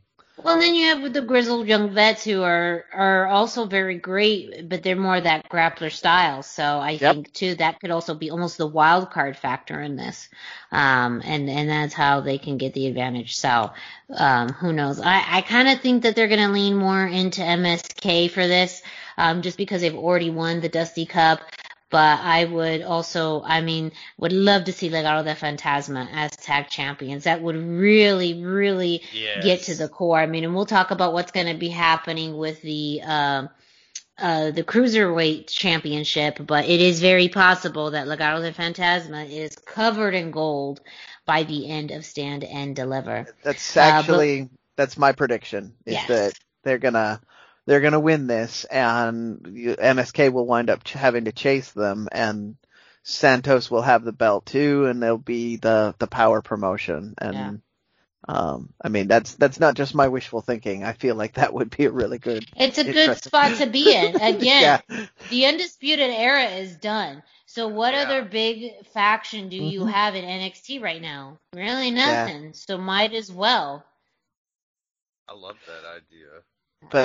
But I interrupted you before you got to the other cool news, so carry on. I'm sorry. Going into what happened with the tag titles, Danny Lorcan demanded a match against Karrion Kross, kind of to get revenge on him on how he hurt Danny Burch. So we did get that. A lot of this action was outside of the ring, of course. It's Karrion Kross. He's just gonna murder people, and that's just what he does. With a quick win, again with that forearm to the back of the head, with the win. Afterwards, he called out Finn Balor, who came out, and they just kind of continue their back and forth. Very heated promos, very just cold and direct, and I really love the intensity between these two competitors. I think it's going to make what they do at Stand and Deliver that much better. And it also was announced that they're going to headline night 2 of Stand and Deliver. So you have those two lucha-oriented background wrestlers headlining both nights of Stand and Deliver, which I think is really, really great. Love it. But this is probably the most interesting aspect, I think, of NXT, and that's the setup for what we're going to see between Jordan Devlin at Santos Escobar at Stand and Deliver. We knew the match was going to happen, but this week we found out how. So Jordan Devlin was in a match against Kushida. During that match, though, you had Raul Mendoza and Joaquin Wilde go out for the distraction. However, that did not distract Jordan Devlin, and he still was able to win his match. But then afterwards, Santos Escobar came out to confront him and really continue, who is the real Cruiserweight champion. And then something happened. The music of one HBK Shawn Michaels comes out. And this was a promo in which HBK did not say anything, but he did do something very, very interesting. He came out, went to the ring, pulled the ring skirt up, and pulled out a ladder and shoved it into the middle of the ring. And anyone who knows This is a huge nod to history between Shawn Michaels and Razor Ramon for the Intercontinental Championship. And that just, so many memories and ideas flooded in at that thought. Mm-hmm. And there we have it. So we are going to have a ladder match to determine the true Cruiserweight champion. We're going to have that unification match a la Shawn Michaels versus Razor Ramon. And if anyone's going to be able to, do that match justice and be on par, it is these two men. So, and the fact that the Cruiserweights are having this opportunity is amazing. Yeah. So I thought it was a great nod to history and a great way to allude to it without saying a single word. HBK could have done it. I mean, he's great on the mic, but he didn't need to, and that's what I loved. No, that was I really enjoyed that it was a less is more moment, because him not saying anything added way more power to that whole announcement, more or less. And I'm super excited. It's night 2. I just confirmed that. So night 2 is going to be loaded with lucha action and should not be missed. Oh my goodness. Yeah. So excited. It's good. Night 2. I mean, both nights are going to be great, but yes, between the ladder match and the main event, it's going to be interesting. But going back to your theory, Brendan, we could absolutely see Legado del Fantasma come out of Stand and Deliver with all the gold. That's, like I said, that's what that's my prediction for the night. I think I think that they're going to be positioned to do bigger and better things, and we're going to be talking a lot more about Legado del Fantasma in the coming weeks, which does not hurt my feelings at all. No, not at all. Well, that was this week in NXT. Up next, Dusty, why don't you take us through this week in Lucha Libre history? Yeah, that's right. It's time for This Week in Lucha Libre History. Be sure to check in at luchacentral.com every single day for This Day in Lucha Libre by Pep Carrera for information, birth dates, anniversaries, match of the day, amazing videos, and even more. And it's all about Lucha Libre, and it's free at luchacentral.com, your centralized place for all things Lucha Libre. This week I chose March the 23rd, 2016, when legends of Lucha Libre and Masked Republic superstar Penta El Zero M won the 20th edition of the Lucha Libre AAA Rey de Reyes tournament after beating La Parca and Villano 6 at Plaza de Toros El Paseo and San Luis Potosi. This match, if you saw it at the time or don't remember, Pentagon was on the way up. It was shortly after Hijo del Perro Aguayo passed away. This was a tribute show to him, and so kind of everybody expected Pentagon to win, and that is what we got, but the main story was that La Parca just refused to put him over in any clean way, any standard way, and so everybody that was kind of in the know was really mad about this because it was the Perro Aguayo tribute show. I mean, the Perros del Mal guys should have won. Shouldn't have been a question. But Parca, everything he didn't even put his shoulders down. Everything he did was an issue. It was a very strange match, not great. After the match, we see Daga, Taya, Khan, El Mal, and Joe Leiter join Pentagon to celebrate, and just as he's kind of holding the sword and yelling out, the lights go out. When they come back, it's Halloween, Damien, Nicho El Millonado, and Pagano. They act like they're celebrating, but then they attack the Perros and say that they're the real Perros. Nicho's wearing a Bestia mask, and the Perros music plays when they're done. That was pretty cool, but the match itself was not so great. But I highly recommend everybody check it out because it's an excellent example of politicking in Lucha Libre. I mean, he puts the Pentagon's hand on the rope so that he can't be pinned, and yeah, it's just not a fan. What did you pick this week, Brendan? This week I went with a match of the day. I chose March 28th when on an episode of WWF Super Astros in 1999, you had S.A. Rios versus Tiger Mask 4. Wow. Right? Ooh. Yeah. First off, it was WWF Super Astros, which is in and of itself Yes. a very, very interesting thing. But Yes. you have S.A. Rios, who is, he is pretty much a legend of Lucha Libre at this point now. And you have Tiger Mask 4, who is the only one of the Tiger Mask who went to Mexico and trained there. So this is a very rooted, it's not just a guy in a mask doing a WWF match. It's two guys that are lucha trained doing a match. And Super Astros was kind of promoting that sort of thing, which is why you're going to see more luchadors on it. Mm-hmm. So I was looking for all kinds of things. I was looking for something maybe a little more historic this week, but I just kept gravitating back to this one.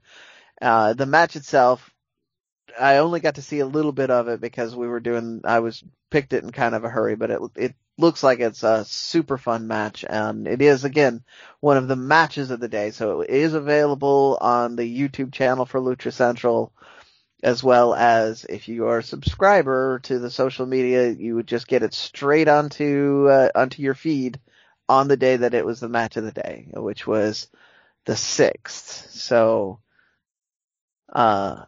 fantastic. The March 28th. Yes, was match of the day. Fantastic stuff here. Miranda, what did you get? I picked March 26, 2001, and this is when Rey Mysterio and Billy Kid won the WCW Cruiserweight Tag Team titles after beating Elix, Skipper, and Kid Romero. And what caught my eye on this, well, first off, the Cruiserweight Tag Team titles, I had forgotten about that. Yeah. Yes, me too. But also, it was the very last episode of WCW Nitro in Panama City, Florida. And I had forgotten that this was the also anniversary of WCW being bought by WWF. Yeah. And so this match was very quick. And ultimately, too, another fun fact is that this was only the second time that we saw this, let's go back. So the titles itself were advertised back in February of 2001, and then we had a mini tournament to crown the first ever tag team champions, just after that, in which Elix, Skipper, and Kid Romero won.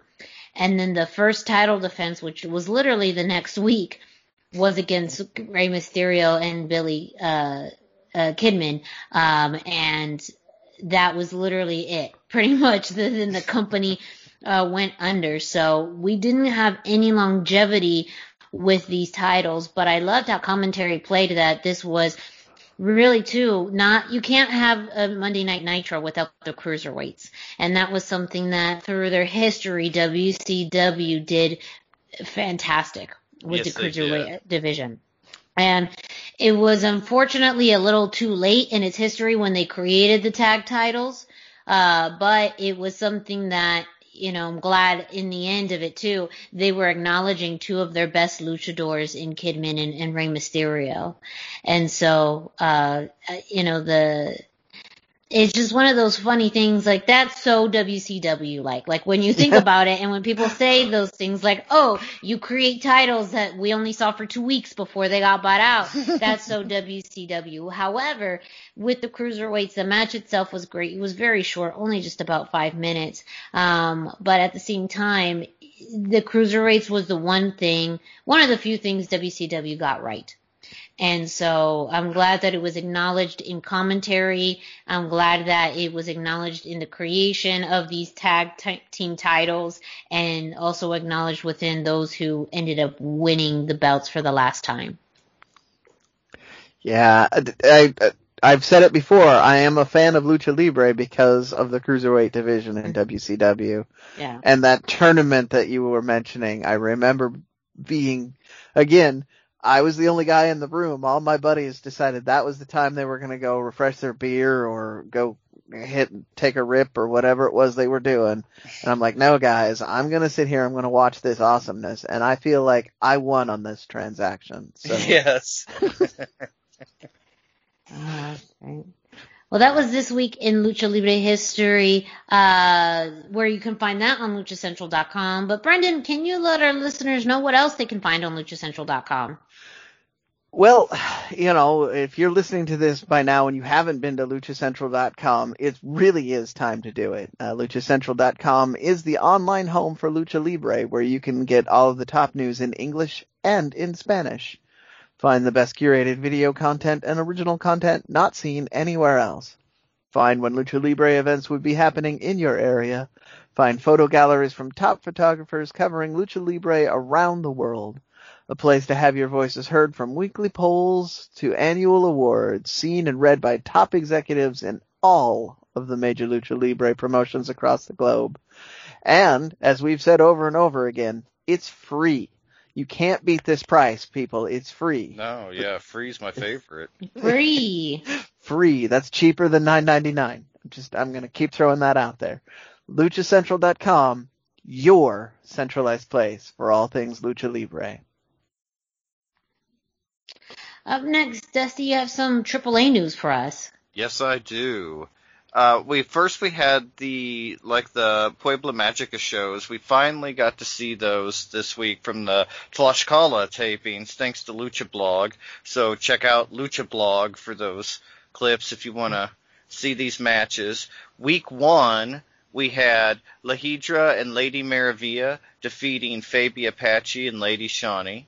We had Abismo Negro Jr. and Tejano Jr. defeating Laredo Kid and Octagon Jr. And we had Il del Vikingo and Psycho Clown getting a disqualification win over Chessman and Rey Escorpion. In week 2, we had Arez and Latigo defeating friend of the show Mr. Iguana and Nino Hamburguesa.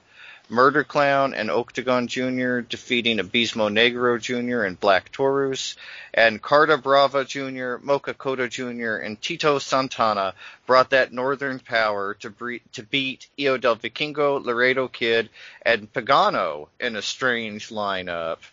And then week 3, we had Black Taurus defeating Io del Vikingo. We had Flamer, La Hydra, and Lady Maravilla defeating Big Mommy, 80s, and Lady Shani. And we had Chessman and Tejano Jr. beating Laredo Kid and Penta El Zero Miedo. So pretty amazing lineup for those shows. Highly recommend everybody check it out. We also had some news from the shows that aired from the second week of tapings at Valle de Bravo, the Auto Luchas. No, I guess that was just a regular show. I apologize.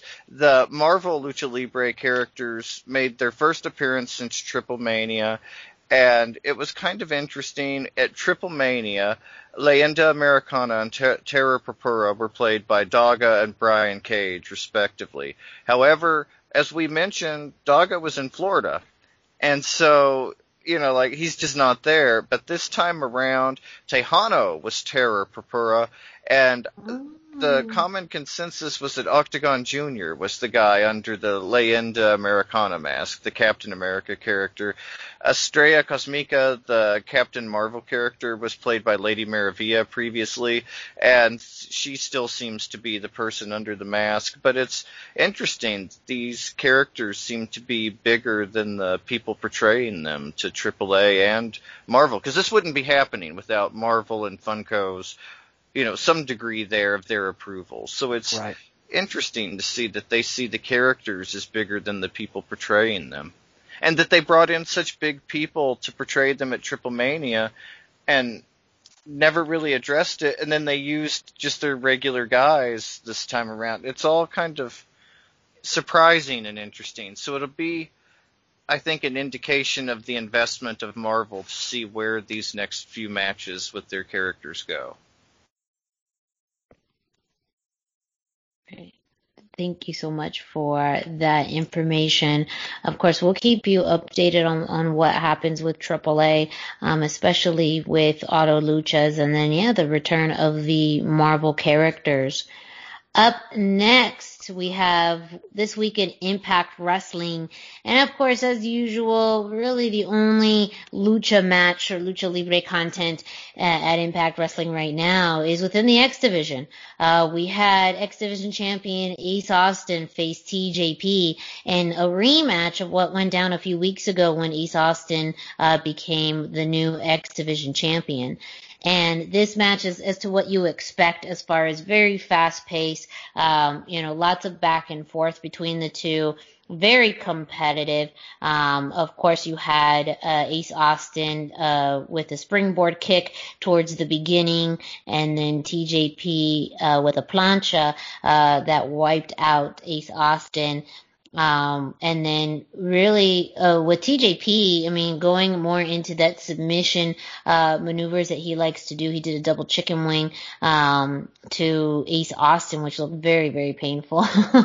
And then, towards the end, TJP was looking like he was going for the Mamba Splash. However, Ace Austin was being accompanied to the ring by Madman Fulton, who broke up the count and ended up having the match end in a disqualification. So TJP did win. However, it was via disqualification. So Ace Austin is still your X Division champion. However, afterwards, it looks like they were going to do a further beatdown on TJP until Josh Alexander came out to help make the save. So maybe we will see TJP and Josh Alexander team up to face Ace Austin and Madman Fulton sometime in the future. It also seems that we're going to continue to see Josh Alexander in that X Division realm, and which I think is great for him. So check out the match, though. It was very solid, very good work. But it does seem like, again, we still have that merry-go-round of competitors in the X Division. However, some news that did drop today, which is very interesting because this will absolutely have implications for the future, is Impact Wrestling has announced they are changing their air times. They have mentioned that they're going back to airing on Thursday nights. And that leaves a lot of speculation as to why this change is happening. Very possibly because of the speculation and rumors that NXT is going to be jumping from Wednesdays to Tuesdays. And as we've seen, Impact Wrestling has typically been that company when any type of, they've been on air literally every day of the week. They have aired at some point every day of the week. Yep. And so when Impact is changing times, it's to avoid counter programming. It is not like the Wednesday Night Wars. They tried their hand at a Monday Night War revival, which failed miserably. But they are not in it for counter programming. So that makes it very interesting, one, to see if we will see NXT move from Wednesdays to Tuesdays. It also will make it very interesting to see what this means for the partnership between Impact Wrestling and AEW, because the way that it stands now is that on Tuesdays, they're able to preview what happens next on AEW the next day. And we have the Tonys doing that. Now that they're going to be changing to Thursdays, they won't be able to preview AEW. So unless it's a way to kind of do a lot of foresight a week in advance, what is that going to mean for that partnership with AEW? And kind of the same thing too with, usually Impact has been what we see coming into AEW. Now it's going to be the reverse. AEW will come first and then Impact. So that's just very, very interesting news that came out today. We still have not received any confirmation from WWE about the scheduling for NXT, but you put it together, it makes sense why they would be moving from Tuesdays to Thursdays. Just your quick thoughts on this, guys, Dusty and Brendan. Yeah, I think that it's obvious. Their audience would, how many people are going to watch NXT on Tuesdays? Any audience they had is kind of gone. And so I think it's a smart long-term decision for them just to keep fresh eyes on the product. But like you mentioned, it creates a domino effect with a lot of other things. And so it'll be interesting to see how they work around that date change too. Yes. To your points, I hadn't even thought about the relationship with the two Tonys programming going in.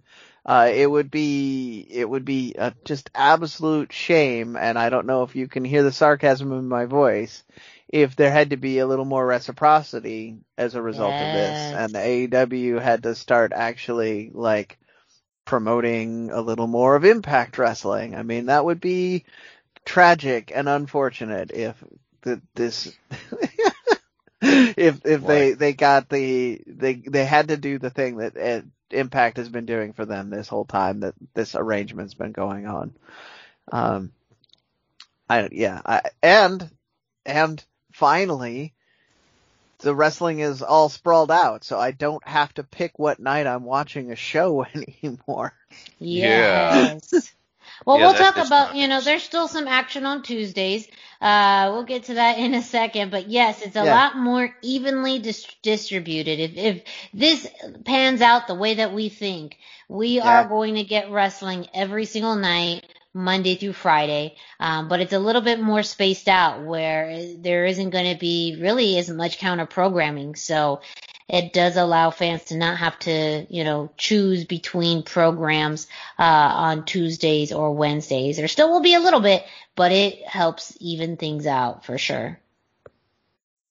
Yes. So speaking of Wednesdays, we had MLW this week, and 2 marquee lucha matches. And I would, if anyone listened to last week's show, I wasn't quite high on the Lucha Libre content, on last week's show. And I had high expectations for this week, and they did deliver. The very first match of the night was Gino Medina versus Zenshi. This itself was fantastic. I loved the dynamic, and they were really playing on Gino Medina being now this keeper of Lucha Libre, that all things Lucha Libre had to run through him. They talked about his match with Gringo Loco from several weeks ago, and I think you had mentioned that, Brendan, that some of that had to do with the tie-in of the Loco name. Yes. With Gino's family, and that was alluded to in commentary. Now, this week with Zenshi, he's really the only other luchador, I would say not involved with Promociones Dorado. On the roster right now. So that was, his stance, was to, kind of regulate on Lucha Libre and kind of show Zenshi a lesson. There was some great moves between these two. It started off more of a technical style match, but then of course Zenshi with kind of his signature drop kick, in the beginning of his matches that took Gino out of the ring. And then, but really after that, when he came back, Gino was pretty dominant through most of the match. There was an interesting aspect in several times towards the end in which Gino tried to take off Zenshi's mask. And so, luckily the ref stopped, but that ended up creating a little bit of a distraction, for Gino to land a big kick to the back of Zenshi's head, which he's calling the eat the defeat kick. And that laid Zenshi out, and allowed Gino to make the pin for the win. So, it seems like Gino's on this mission, to, almost like a Legado de Fantasma-esque attitude of he is the keeper of Lucha Libre. But that does make it very interesting to see if he does cross paths with Promociones Dorado. Back last year at one point, Gino was choosing between Promociones Dorado and the Dynasty to join. He ended up choosing the Dynasty. That did not go well. So who knows if Promociones Dorado makes another overture at Gino Medina. Go ahead. Oh, it's not even fully Promociones Dorado anymore. Oh, yes, so Azteca Underground, yes. So you have a new wrinkle on that. Like, I mean, maybe that makes him more interested, or maybe that makes him less interested. There's some fun things that can come out of this. Yes. Our second lucha match of the night was Mil Muertes versus Gringo Loco. And again, this one, last week we had Mil Muertes versus Perro. You have another big man in Gringo Loco. However, Gringo works the lucha style and does it well. And this match itself was a much, much better improvement from last week's. Already in the beginning, Mil Muertes coming out with the open weight championship. So he still has that after attacking Alexander Hammerstone a few weeks ago. Gringo Loco started off with a back somersault, really trying to, showcase a little bit of fun, but Mil was having none of that and ended up doing a spear on him very early on in the match. We also saw what seems to be going for his signature when he ends up knocking his opponent down and just wailing on him, not even looking for a pin, but just wailing the arms to his opponent. They did have some movement outside of the ring, and that's also when Mil Muertes put Gringo Loco into the ring post. And we did see some interference from Zelina De La Renta. However, Gringo Loco, just super impressive. He did an awesome diving corkscrew onto Mil Muertes. If someone that size should not move that smoothly, but man, does he know how to do it. However, we just see Mil Muertes does what he does best, and that's be dominant. He landed a big choke slam on Gringo Loco before finishing with the straight to hell for the win. Afterwards, Alexander Hammerstone did lay out a challenge to Mil Muertes, and they're going to be facing each other in 2 weeks for the open weight championship. So a great, were these, to the outstanding level? Not necessarily, but again, going back to what MLW does best and showcasing lots of different styles of wrestling. Even later on in that, in that episode, you had a crazy chain match chain between the ropes. Von Erich. Chain rope match between the Von Erichs and Team Filthy. So, you can really get a whole variety of wrestling from MLW in just one show. But if you're a Lucha fan, the 2 marquee matches from this week's episode, I recommend. So go ahead and check those out. And then our final story of this week is NWA. This past Sunday, the 21st, they aired Back for the Attack, in which we saw Thunder Rosa and Camille face off for the number 1 contender spot for the Women's World Championship. Excuse me. And as we kind of predicted, Camille came out on top. This is something that they've been kind of playing with for quite some time. And we know Thunder Rosa is already very busy with her work in AEW, in, Mission Pro, in continuing to be on the independents. And the NWA has really put a lot of stock behind Camille. So she is now the number 1 contender for the NWA Women's Championship, and I foresee her winning that from Serena Deeb. I think that they are going to have her as the new champion sometime soon. That also shows that, or speaking of kind of when we're going to see this, NWA Power made its return this past Tuesday. It is through Fight TV, though you do have to go through a paywall for it. But I think it's about $5.99 a month for it. So talk about, Honor Club and that pay rate, you can get, your weekly episodes of Power through Fight TV. But we are going to see them back regularly, which means we may not see the NWA Women's Championship on AEW television. That is kind of a shame, because I think going back to, some good crossover opportunities, seeing someone of Camille's stature on AEW television would really, really help elevate the women's division. But the good news for NWA is that they have regular programming back. And speaking of, there are signs that point towards the NWA signing Alex Gracia.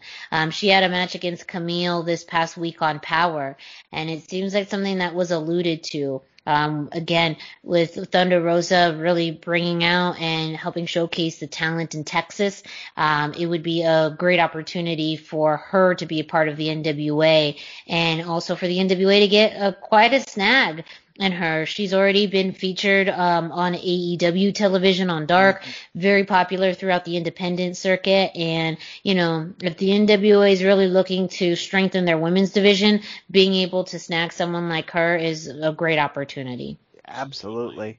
Mm-hmm. Yeah. You mentioned Thunder Rosa and Mission Pro. Mission Pro has still been putting on programming this whole time too, so she has been super busy with that.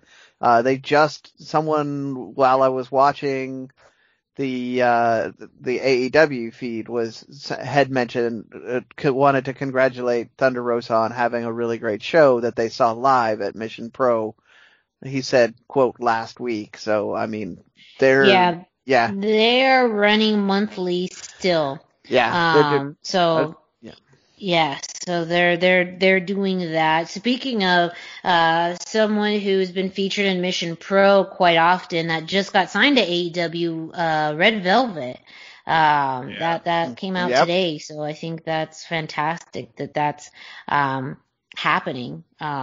Because but they featured even just that, like Nyla Rose was on there, on their previous show. Trying to remember who else, but they've been running monthly.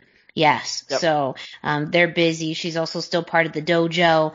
Friend of the show, Mr. Iguana, has been making the rounds in Texas, and I know they've been, interacting, and they'd had some time together as well. So, glad to see them, back together, and it seems like, Mr. Iguana quite enjoyed his time in Texas. Yes. But keep on checking Mission Pro Wrestling. Their next show is called Locked and Loaded. You could check out Mission Pro Wrestling on social media for information, and those shows are available on the Title Match Network. That's the same as GCW, and lots of other independent wrestling promotions are featured on Title Match. So if you're interested to check out those shows and to possibly purchase the next Mission Pro Wrestling show, check out Title Match Network. And, well, for us here at the Lucha Central Weekly Podcast, that is it. Another edition done. Thank you all so much for listening. Make sure you check out luchacentral.com, your centralized place for all things Lucha Libre. And you could check out Lucha Central on Facebook and Instagram at Lucha Central, and on Twitter at LuchaCentral.com. We've told you so much about the YouTube page, so you might as well go check it out. Our wrap-up is there of Expo Lucha. The actual Expo Lucha is on there. Lots of matches and interviews are available on the Lucha Central YouTube page. While you're at it, go ahead and follow us on social media. Dusty, where can our listeners find you? Yeah, I'm on Facebook at facebook.com/Dusty Murphy. And on Instagram at Dusty Murphy. And Brendan, where can our listeners find you? I am 321. That's the numbers 321 and T-shirt guy. 321 T-shirt guy, and I'm at Instagram. I'm on the Facebook, and I am all over Twitter. And me, Miranda Morales, you can find me on Instagram and Facebook at the #Miranda, hashtag spelled out. As we told you in the beginning of the show, we have a new Facebook group, Lucha Central Weekly News. So if you're interested, that's where we're going to be posting some exclusive information there. As Dusty mentioned, he posted some interesting copyright or trademark information he found last week when it came to Andrade and Charlotte Flair. That was posted on the Lucha Central Weekly News Facebook group. We also have Content Pep posts all of the match of the days and This Day in Lucha Libre links on there. If you're an independent promotion, you can go ahead and post your stuff in there as well. Articles, interviews, lots of content from Lucha Central is also posted up there. And just lots of fun stuff. So again, Lucha Central Weekly News on Facebook. You can send an invite to be added to the group, and an administrator will let you in. Thank you all again so much for joining us. We will be back next week, so make sure you stay tuned. For Dusty Murphy and Brendan Barr, I'm Miranda Morales. Thank you so much, and we will be back next week. Respetable público, lucharán a 2 de 3 caídas sin límite de tiempo. En esta esquina, el Santo y el Tabernal. En la esquina opuesta, luchemos y el Bulla.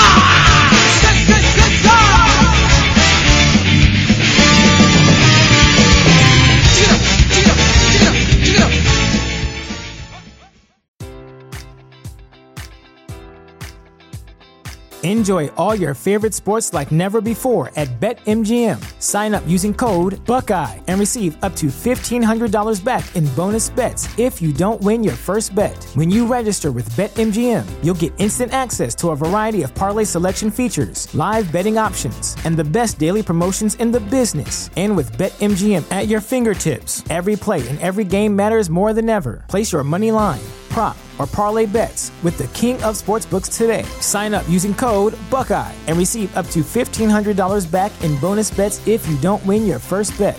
BetMGM and GameSense remind you to play responsibly. 21 plus and present in Ohio, subject to eligibility requirements. Rewards are non-withdrawable bonus bets that expire in 7 days. Gambling problem? Call 1-800-GAMBLER in partnership with MGM Northfield Park.